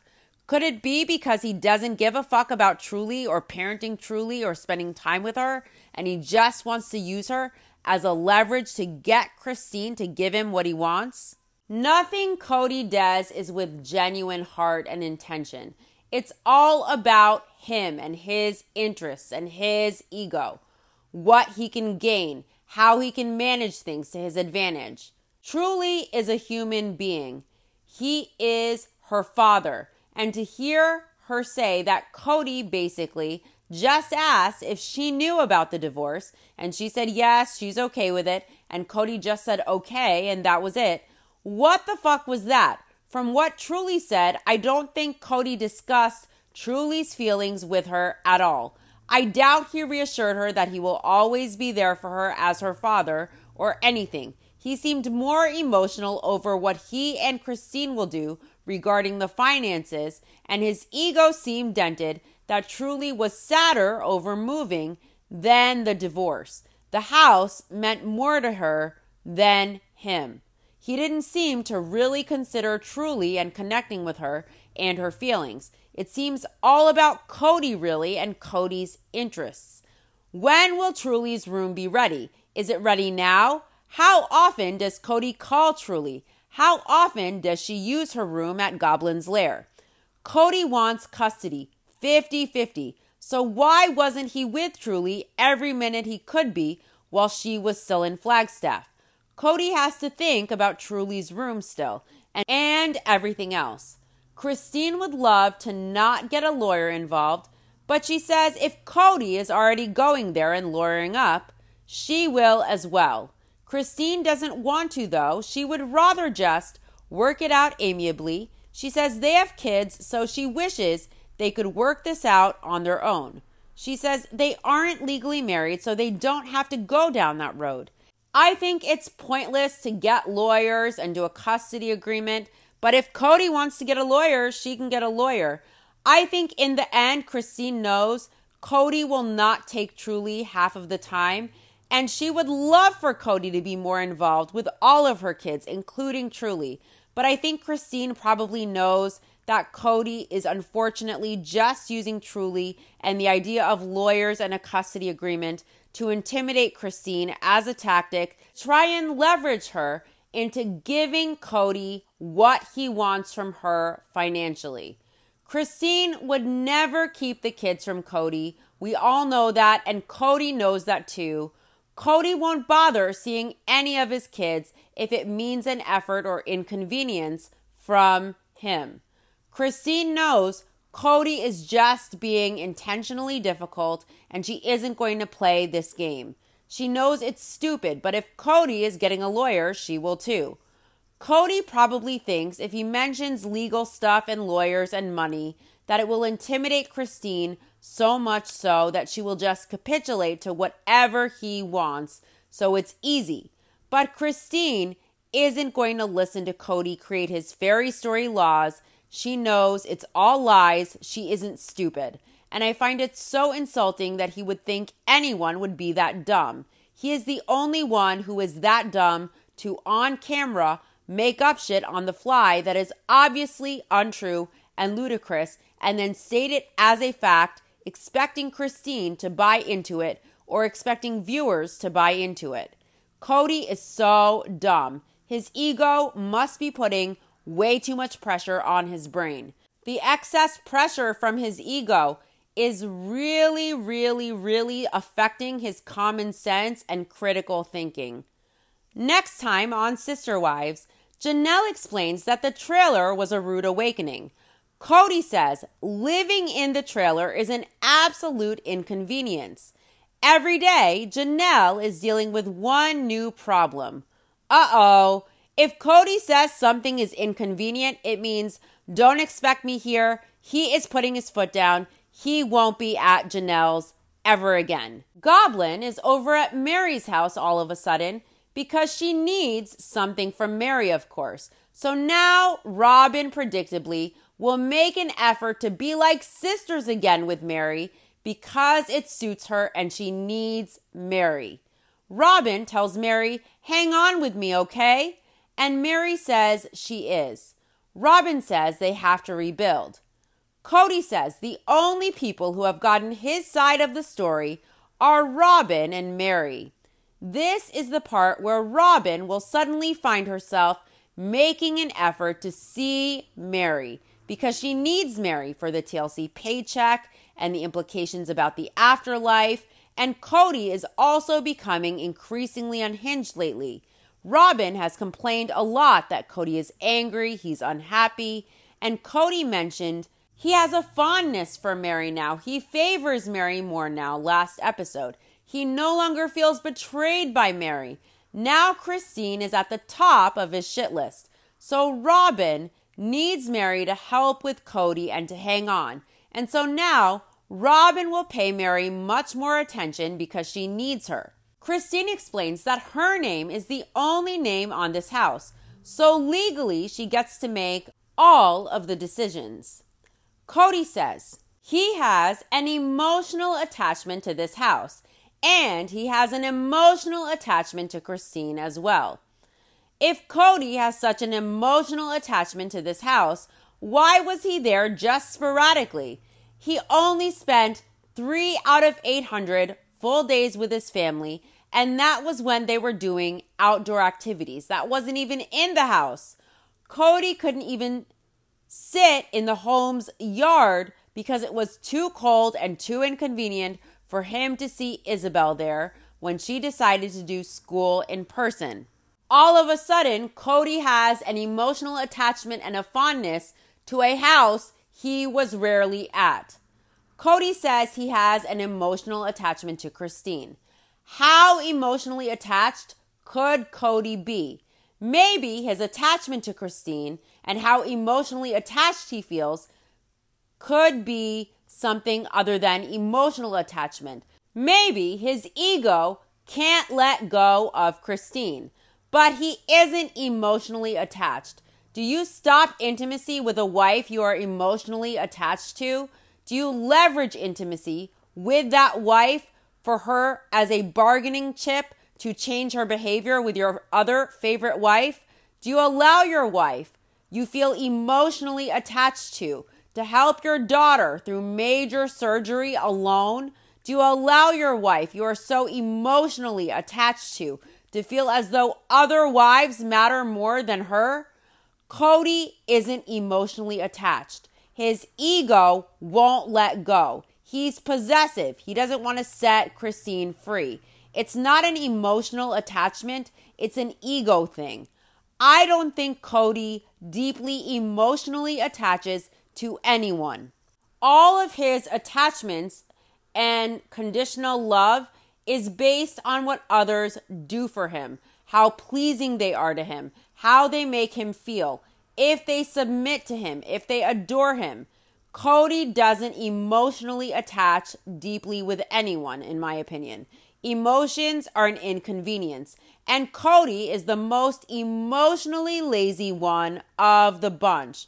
He does, however, mistake possessiveness and ego for emotion, and his ego is attached to Christine. His ego can't let go, and I can't wait for the day Christine meets the man of her dreams who treats her with unconditional love and respect, who accepts her just as she is, who treats her like she is the world to him, like she means the world to him, who not only listens to her voice, but is eager and enthusiastic about hearing her voice. When that day comes, my one wish is that TLC cameras are there to film Kotex and Goblin meeting this man worthy of a woman like Christine.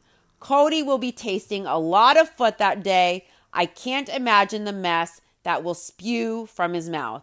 That does it for this episode. To my YouTube viewers, please like and subscribe and let me know your thoughts in the comments section if you like. I'll see you guys soon for the next episode of Sister Wives. Thanks for listening. Bye.